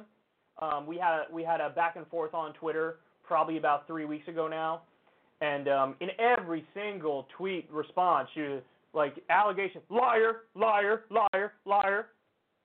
No, I 100% was told by Politicon that your team told them she isn't quite ready for that yet, referring to a debate.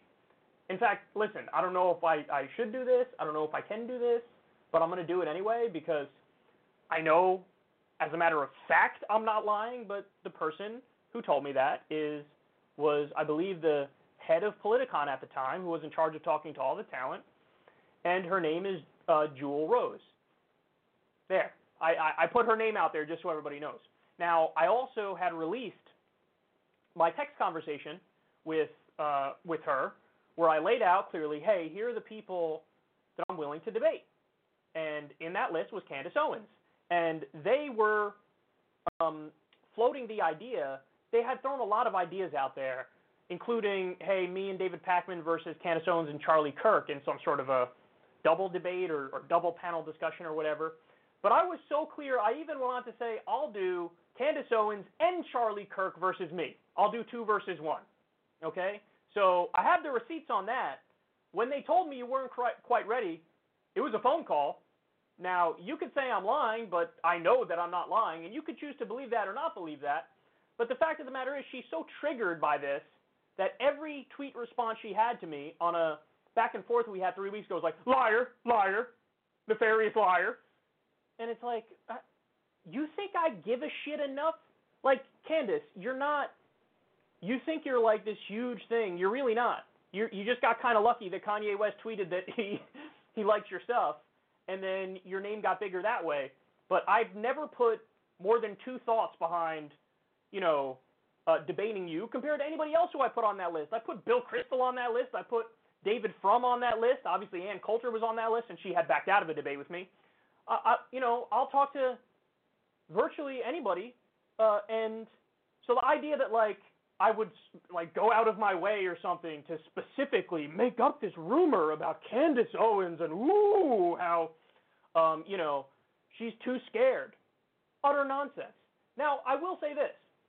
Is it possible that what Politicon told me wasn't true? Of course it's possible. Because, and you know why I know that? Because the Jesse Lee Peterson thing wasn't true, and I actually believe Jesse. So what happened was, I was told that Jesse Lee Peterson didn't want to debate me. And that just wasn't true, because Jesse Lee Peterson 100% would have debated me, and he made that crystal clear. And then I went on his show, however long after Politicon. Everybody knows my appearance on Jesse Lee Peterson's show. And I sincerely and genuinely believe Jesse Lee Peterson when he says, hey, man, they never came to me at all about that. I 100% believe him, because I think he would have said yes. He's not the kind of person who would say no to something like that.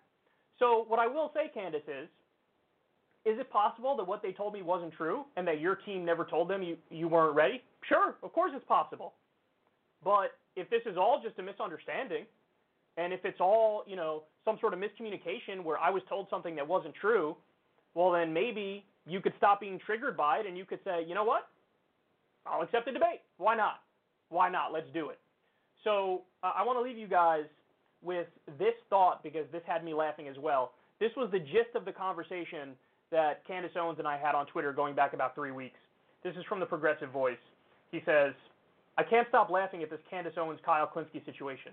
Kyle Kulinski says, your team told me you aren't ready for a 1-versus-1 debate. Candace Owens, what? That's a lie. I was at my sister's wedding. Kyle Kulinski, so are you ready to debate this year? Candace, no.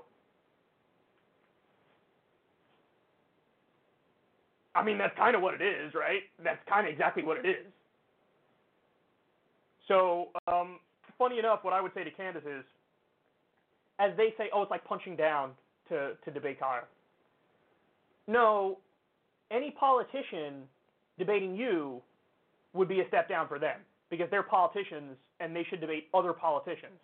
This idea of like every 8.5 minutes, Alexandria Ocasio-Cortez gets some other dunderhead begging her to debate him, whether it's the Barstool Sports guy or Ben Shapiro every 12 seconds or whoever else. She's always getting, debate me. She's a congresswoman. She's busy, legislating, that important thing that is her job. Her job is not to debate anybody who's not her opponent in a political race. So, but again, when it comes to the person who co-founded the group that got her elected, for some reason, they all run away when it comes time to whether or not they would debate me. They all scatter. They all run away. Now, I will give credit to Charlie Kirk, because Charlie Kirk did share a stage with me. We had a panel discussion called How the Hell Are We Going to Get Along at last year's Politicon. Surprisingly, him and I actually agreed on some things. It's crystal clear that he's willing to share that stage. He's willing to have that debate. But Ben Shapiro, Ann Coulter, Candace Owens, all of a sudden, they're screaming, debate me, and everybody under the sun, and then all of a sudden, and by the way, Candace did that too last year. I was at my sister's wedding. I'm sure she was at her sister's wedding. But leading up to Politicon, everybody thought she was going, including Candace. And there are tweets of her before last year's Politicon going after like celebrities saying, debate me at Politicon. So, but when it comes, all of a sudden, when it comes to debating somebody who's actually in that same space you're in, this new media space, all of a sudden, who's this guy, bro? Who's this guy? I'm punching below my weight. Oh, the creator of Justice Democrats, which was massively successful and got plenty of lefties elected and is changing the Democratic Party. Oh, the guy who's been on Joe Rogan at least 2 times and is going on in the future. And the guy who's been on Fox News a bunch of times. The guy who's well known in left-wing political circles and new media circles and has about 700,000 YouTube subscribers. Who's this guy, bro? Liar. Spear merchant. Liar. If that's what makes you sleep at night, to be convinced that I'm some sort of nefarious liar, that's totally fine with me, but I'm pretty sure almost everybody can see through you.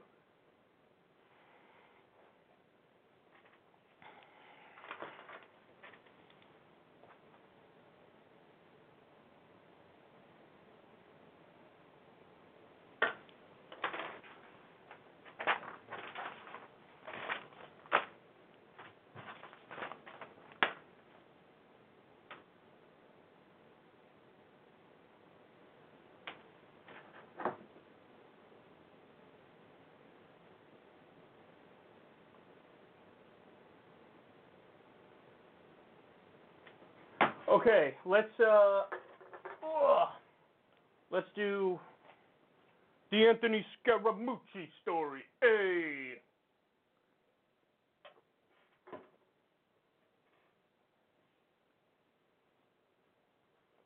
So Anthony Scaramucci has been in the news a lot recently because he ever so tepidly criticized Trump, and then him and Trump have been going back and forth. So now he's a hero in mainstream media because he did the exact kind of criticism of Trump that they love, which is, hey man, I don't even disagree with him on policy. I just think that, he's kind of unhinged and definitely a bigot and kind of mean on social media. So yeah, and again, they bask in that, they swim in that, they adore that kind of criticism of Trump. So now what I'm about to show you pissed me off even more. Anthony Scaramucci, the former brief communications director for President Donald Trump, who has turned on the administration in recent days, gave an interview to Vanity Fair in which he presented a lofty psychoanalysis, including a prediction that Trump will drop out of the presidential race in March 2020. Quote, he's going to drop out of the race because it's going to become very clear. Okay, it'll be March of 2020. He'll likely drop out by March of 2020. It's going to become very clear that it's impossible for him to win, the mooch predicted. And is this the kind of guy that's going to want to be humiliated and lose as a sitting president? Okay, for those of you who don't know, this is completely and utterly made up. He just pulled this out of his ass, totally made up, based on absolutely nothing. So I'm begging and pleading with mainstream media, stop giving this guy a platform. Stop giving him a platform. And you know what's happening, right? And this is the first thing that pops in my mind as I'm seeing now all these stories with Anthony Scaramucci. He's morphing into the next Michael Avenatti. Now, I'm not saying he's a criminal in 1,000 ways. Maybe he is, I don't know. But I'm not saying he is. But the bottom line is, this is a person who is just, he's a grifter. So for Avenatti, he saw this lane, anti-Trump lane, and I'm going to pretend to be the guy who's really, really hard on Trump. So he became a media darling. He knows how to talk, and he was really hard on Trump, and they all swooning for him. Spawned all over him. And this is what's happening with Scaramucci now. Ooh, it's even sexier because he used to be in Trump's team, and now he's not on Trump's team, and now he's sniping at Trump, and he's voicing tepid criticism of Trump. Oh, he's one of the good guys now. Go put a camera on him, give him 40,000 interviews. And this is how stupid our media is, man. Our mainstream media is beyond abysmal. They're a joke. They're embarrassing.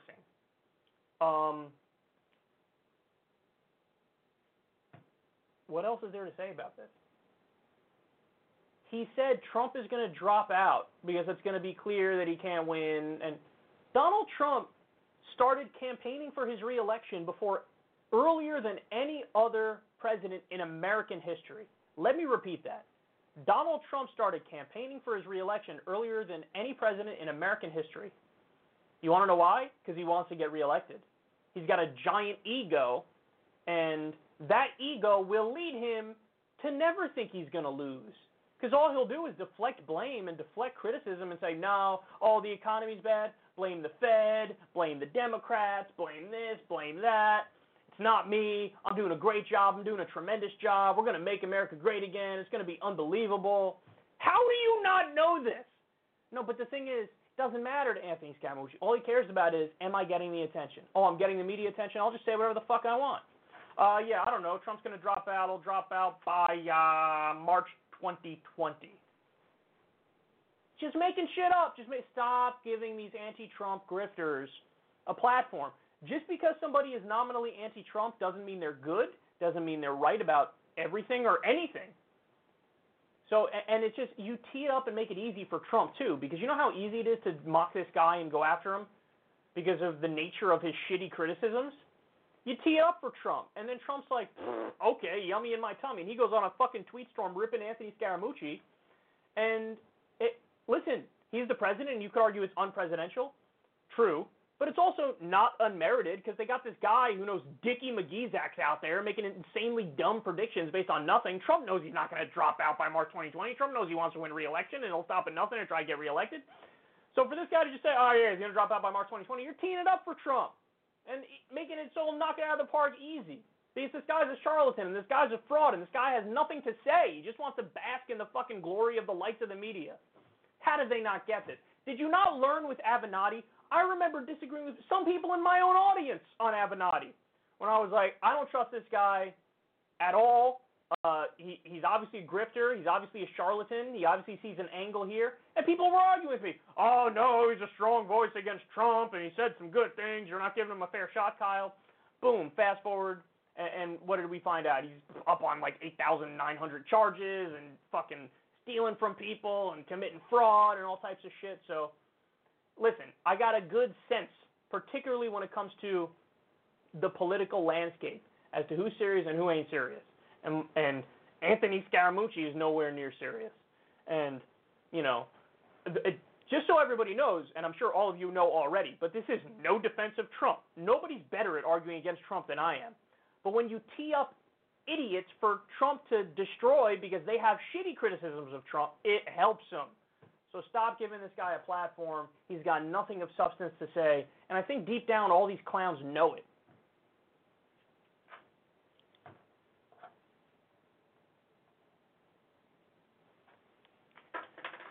Okay.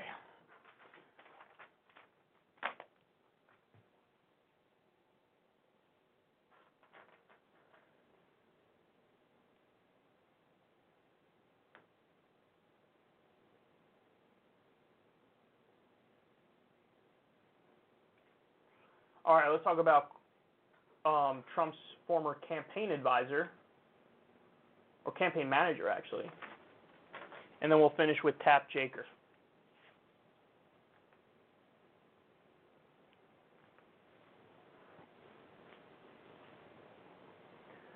So President Trump's former campaign manager, Corey Lewandowski, went on Fox News, and he gave this hilarious nickname to Donald Trump that you're going to hear at the end here. Let's watch, and then I'll give you my breakdown of why everything they're saying about the economy is nonsense. Meanwhile, President Trump is telling voters in New Hampshire last night that he is their only chance to keep the economy strong. Listen. I had a businessman the other day, one of the most successful guys in the country. I've never liked him, never liked him. He never liked me, I never liked him. I see him in the White House. I said, what are you doing here? He said, I'm working to make sure you get elected. I said, you got to be kidding. You don't like me, I don't like you. What the hell is this all about? He said, that's right, we've had our differences. I haven't liked you. But to be honest with you, Mr. President, I have no choice. I said, you're right. You're right. First thing I've ever heard him say that I agreed with. You got no choice. We got no choice.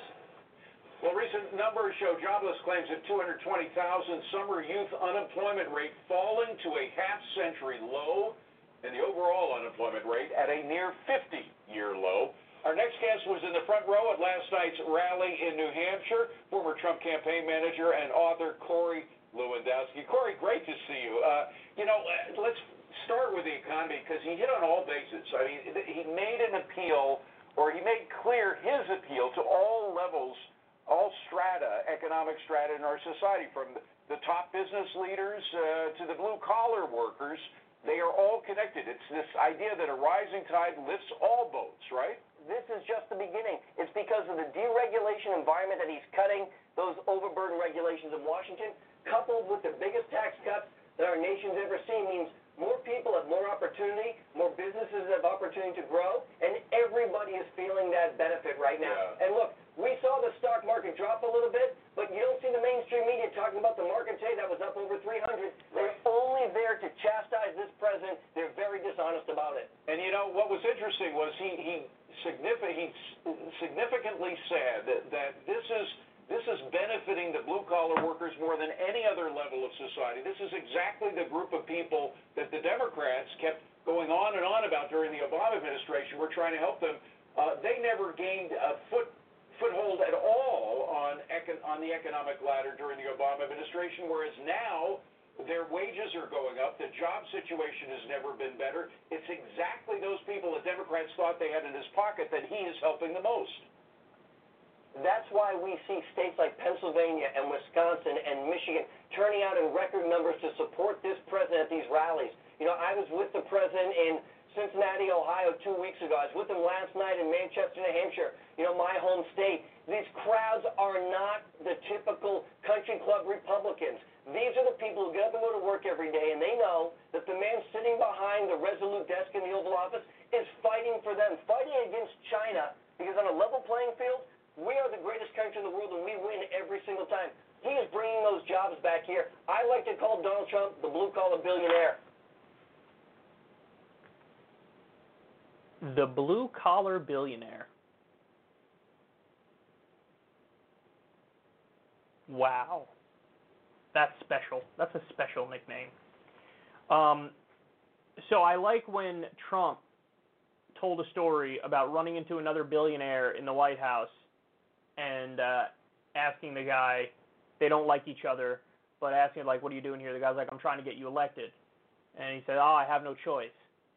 Because no story better illustrates our point, not his point. His point's like, isn't it great? One billionaire trying to get another billionaire elected? Yeah, Don, the reason he's doing that is because he knows it would be good for him and his fellow billionaires.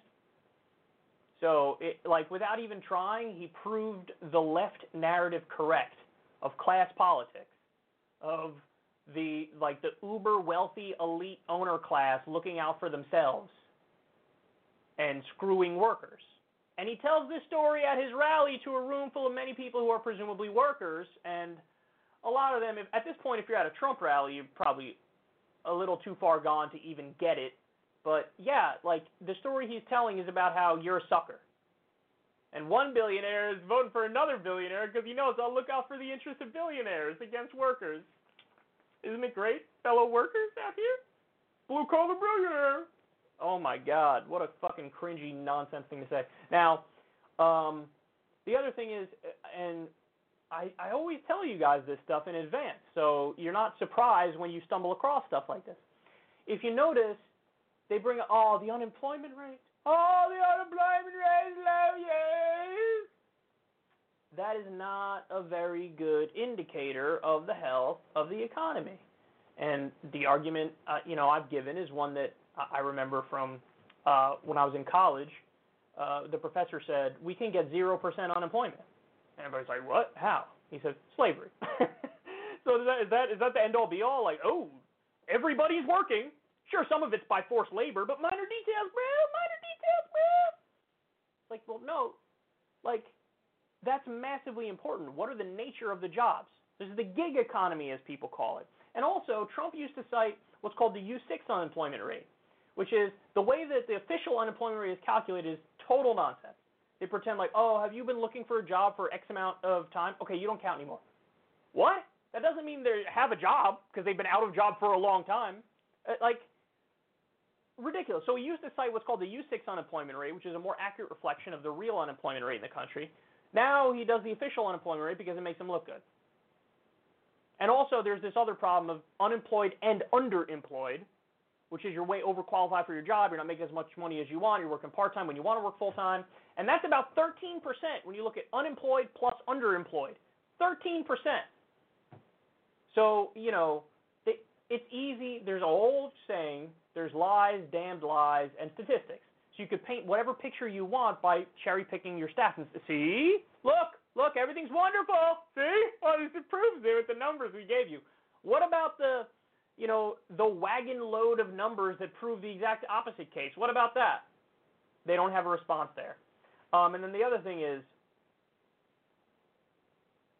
Lewandowski was bragging about deregulation and the tax cut bill, about how this helps workers and makes Trump the blue-collar billionaire.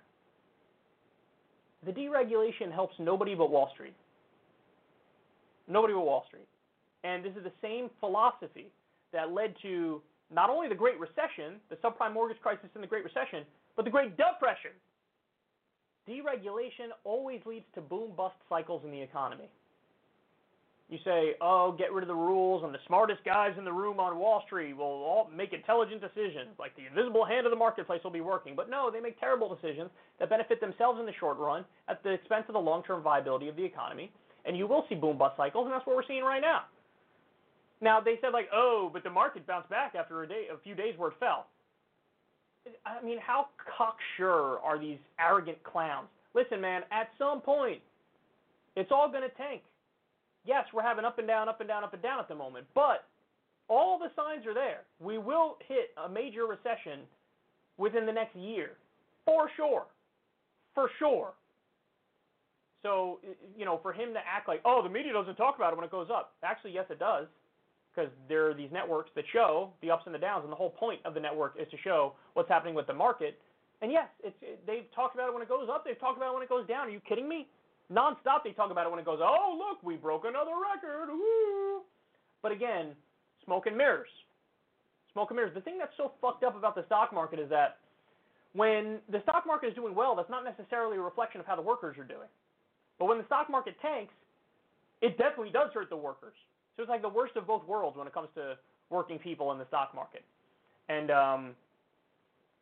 buckle up, because a lot of bad stuff is coming. There's been a lot of tricks to make it look like, everything's great. Like stock buybacks, for example, were a huge thing that made it look like, see, the economy is doing so wonderful. But that's just nothing but a greedy trick.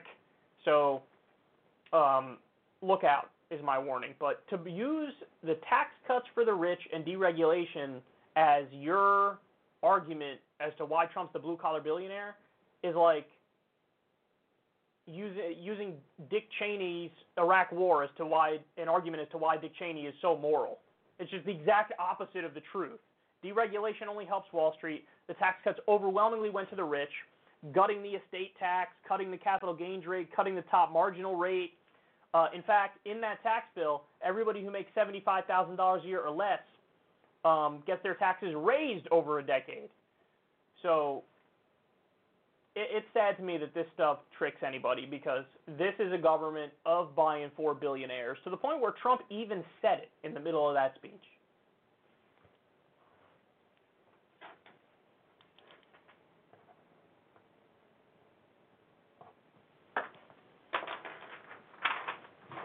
All right, final story of the day.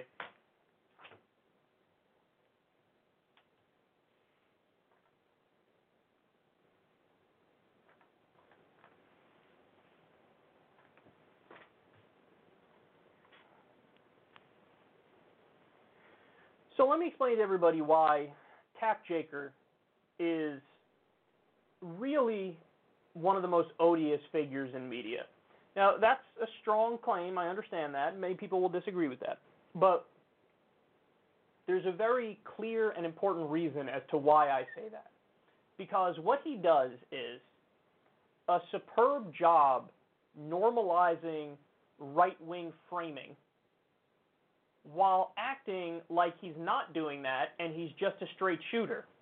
And if anything, since he's anti-Trump, he has this out of like, you can't accuse me of doing right-wing framing. I'm the toughest guy on Trump that there is. But usually the nature of his criticisms of Trump are petty and silly and not really substantive. But that's what makes him so dangerous and so odious, is that as he acts like, I'm part of the resistance and I'm a lefty and I'm a straight shooter, he actually works overtime to normalize, a default right-wing agenda. Okay, so I have a great example of that here. He's talking to Pete Buttigieg about war, and look at the way in which Tapper's adversarial. He likes to, pride himself on being a tough interviewer and stuff. But look at the framing of the questions, because again, the trick is almost always in the framing. Like, what are the assumptions baked into your question? Because they're incredibly important. So let's watch and then we'll discuss. President Trump met with his national security team on Friday to weigh this new possible peace deal with the Taliban that theoretically could end the war in Afghanistan. You have said that you agree with the president that U.S. service members need to come home and soon. But I want to share with you what retired General David Petraeus, who led service members in Afghanistan and Iraq under President Obama, wrote in the Wall Street Journal a few days ago, quote, "A complete military exit from Afghanistan today would be even more ill-advised and risky than the Obama administration's disengagement from Iraq in 2011. If the Trump administration orders a full pullout from Afghanistan, there is considerably less doubt about what will happen. Full-blown civil war and the reestablishment of a terrorist sanctuary," unquote. Now, you told me in the CNN debates that you would bring U.S. service members home within your first year as president. Do you support the president's potential peace deal in Afghanistan, and how do you respond to the concerns of General Petraeus? Well, the problem with the president's path is it seems to be dictated by the American political calendar. You add to that the fact that there doesn't seem to be any real role for the legitimately elected Afghan government, and it is a recipe for us winding up having to go back because of a problem that unfolds. Look, if we really want to leave well, and we're going to leave. Remember, leaving Afghanistan is the one thing that the right, the left, the Taliban, the government, and the international community all agree on. So the real question here is, are we going to leave well or are we going to leave poorly? To do it right, we need to make sure we get the basic assurances about counterterrorism that we need, and that the Afghan government is on the table so that there's a formula for stability. We have leverage in this conversation, and it's in the interest of even the Taliban to make sure that we have the right kind of political settlement. But there has to be an actual strategy, and it can't be driven by the timeline of the American election. It has to be driven by our ability to get a deal that makes sense. You told me that you wanted to get U.S. service members out within the first year. I mean, is that not too quickly? Of course I want to I'd rather we be done with this today. I mean, right now, somebody is packing their bags for Afghanistan 18 years after 9/11, wondering why we're there. It's very clear that we need to bring this to a close. Now, we may need some kind of special operations or intelligence capability, just as we would in many hotspots around the world, to protect American interests. But right now, the only way that we can get to that withdrawal, bring this thing to a close, is to have a political settlement that has the parties at the table. And while it's good to hear that there are talks going on, it's concerning to hear that those talks are leaving the Afghan government at the sidelines. All right, let me play. I got to hear that last quick question again by Tapper. Let me see if I can find it. A formula for that the time of the American election in the first year. Here we go. Our ability to get a deal. Listen to this. You told me that you wanted to get U.S. service members out within the first year. I mean, is that not too quickly? I mean, listen, Pete Buttigieg there was like doing a little bit of, he was being a politician, and he was giving like, well, listen, we got to get out as quick as possible, but I don't agree with the way in which Trump is getting out, yada, yada. So he was kind of being a standard politician there. But Tapper's questions were so bad that he made Pete Buttigieg look like he was way further to the left than he is. Because you heard it. Hey, you said you want to get out within the first year. Does it make sense to get out that quickly? Hey, listen to what General Petraeus, a criminal, by the way. General Petraeus also floated the idea of literally arming Al-Qaeda in Syria to fight ISIS. He literally floated that idea. But Jake Tapper, cites him like, oh, well, he says this. So it's adversarial in defense of the status quo. That's what Jake Tapper is doing. He's adversarial in defense of the status quo, in defense of the military-industrial complex, in defense of business as usual. He's adversarial from a right-wing perspective. That's what that is. Now, he didn't have to frame the questions like that. The question is framed as Trump is looking to maybe get out of Afghanistan. Here's why that's a bad idea. Why do you disagree with the experts who say this is a bad idea? That is just disgusting, the way he framed that. Some questions that I would have asked if we were talking about Afghanistan? We've been there 18 years. What makes you think that staying there in 19th is going to change anything that wasn't changed in the first 18? That's definitely a question that I would ask. Hey, we've been there 18 years. What is the definition of victory, and when can we declare it and come home? See, that's an adversarial question on the side of the American people, and on the side of common sense, and on the side of getting out of this endless war. Another question I would ask is, we wasted $2 trillion. At what point is it too much? How much would it have to cost? $3 trillion? $4 trillion? $5 trillion? How much would it have to cost in Afghanistan? Again, adversarial on the side of getting out. The Taliban today, here's another question you could ask.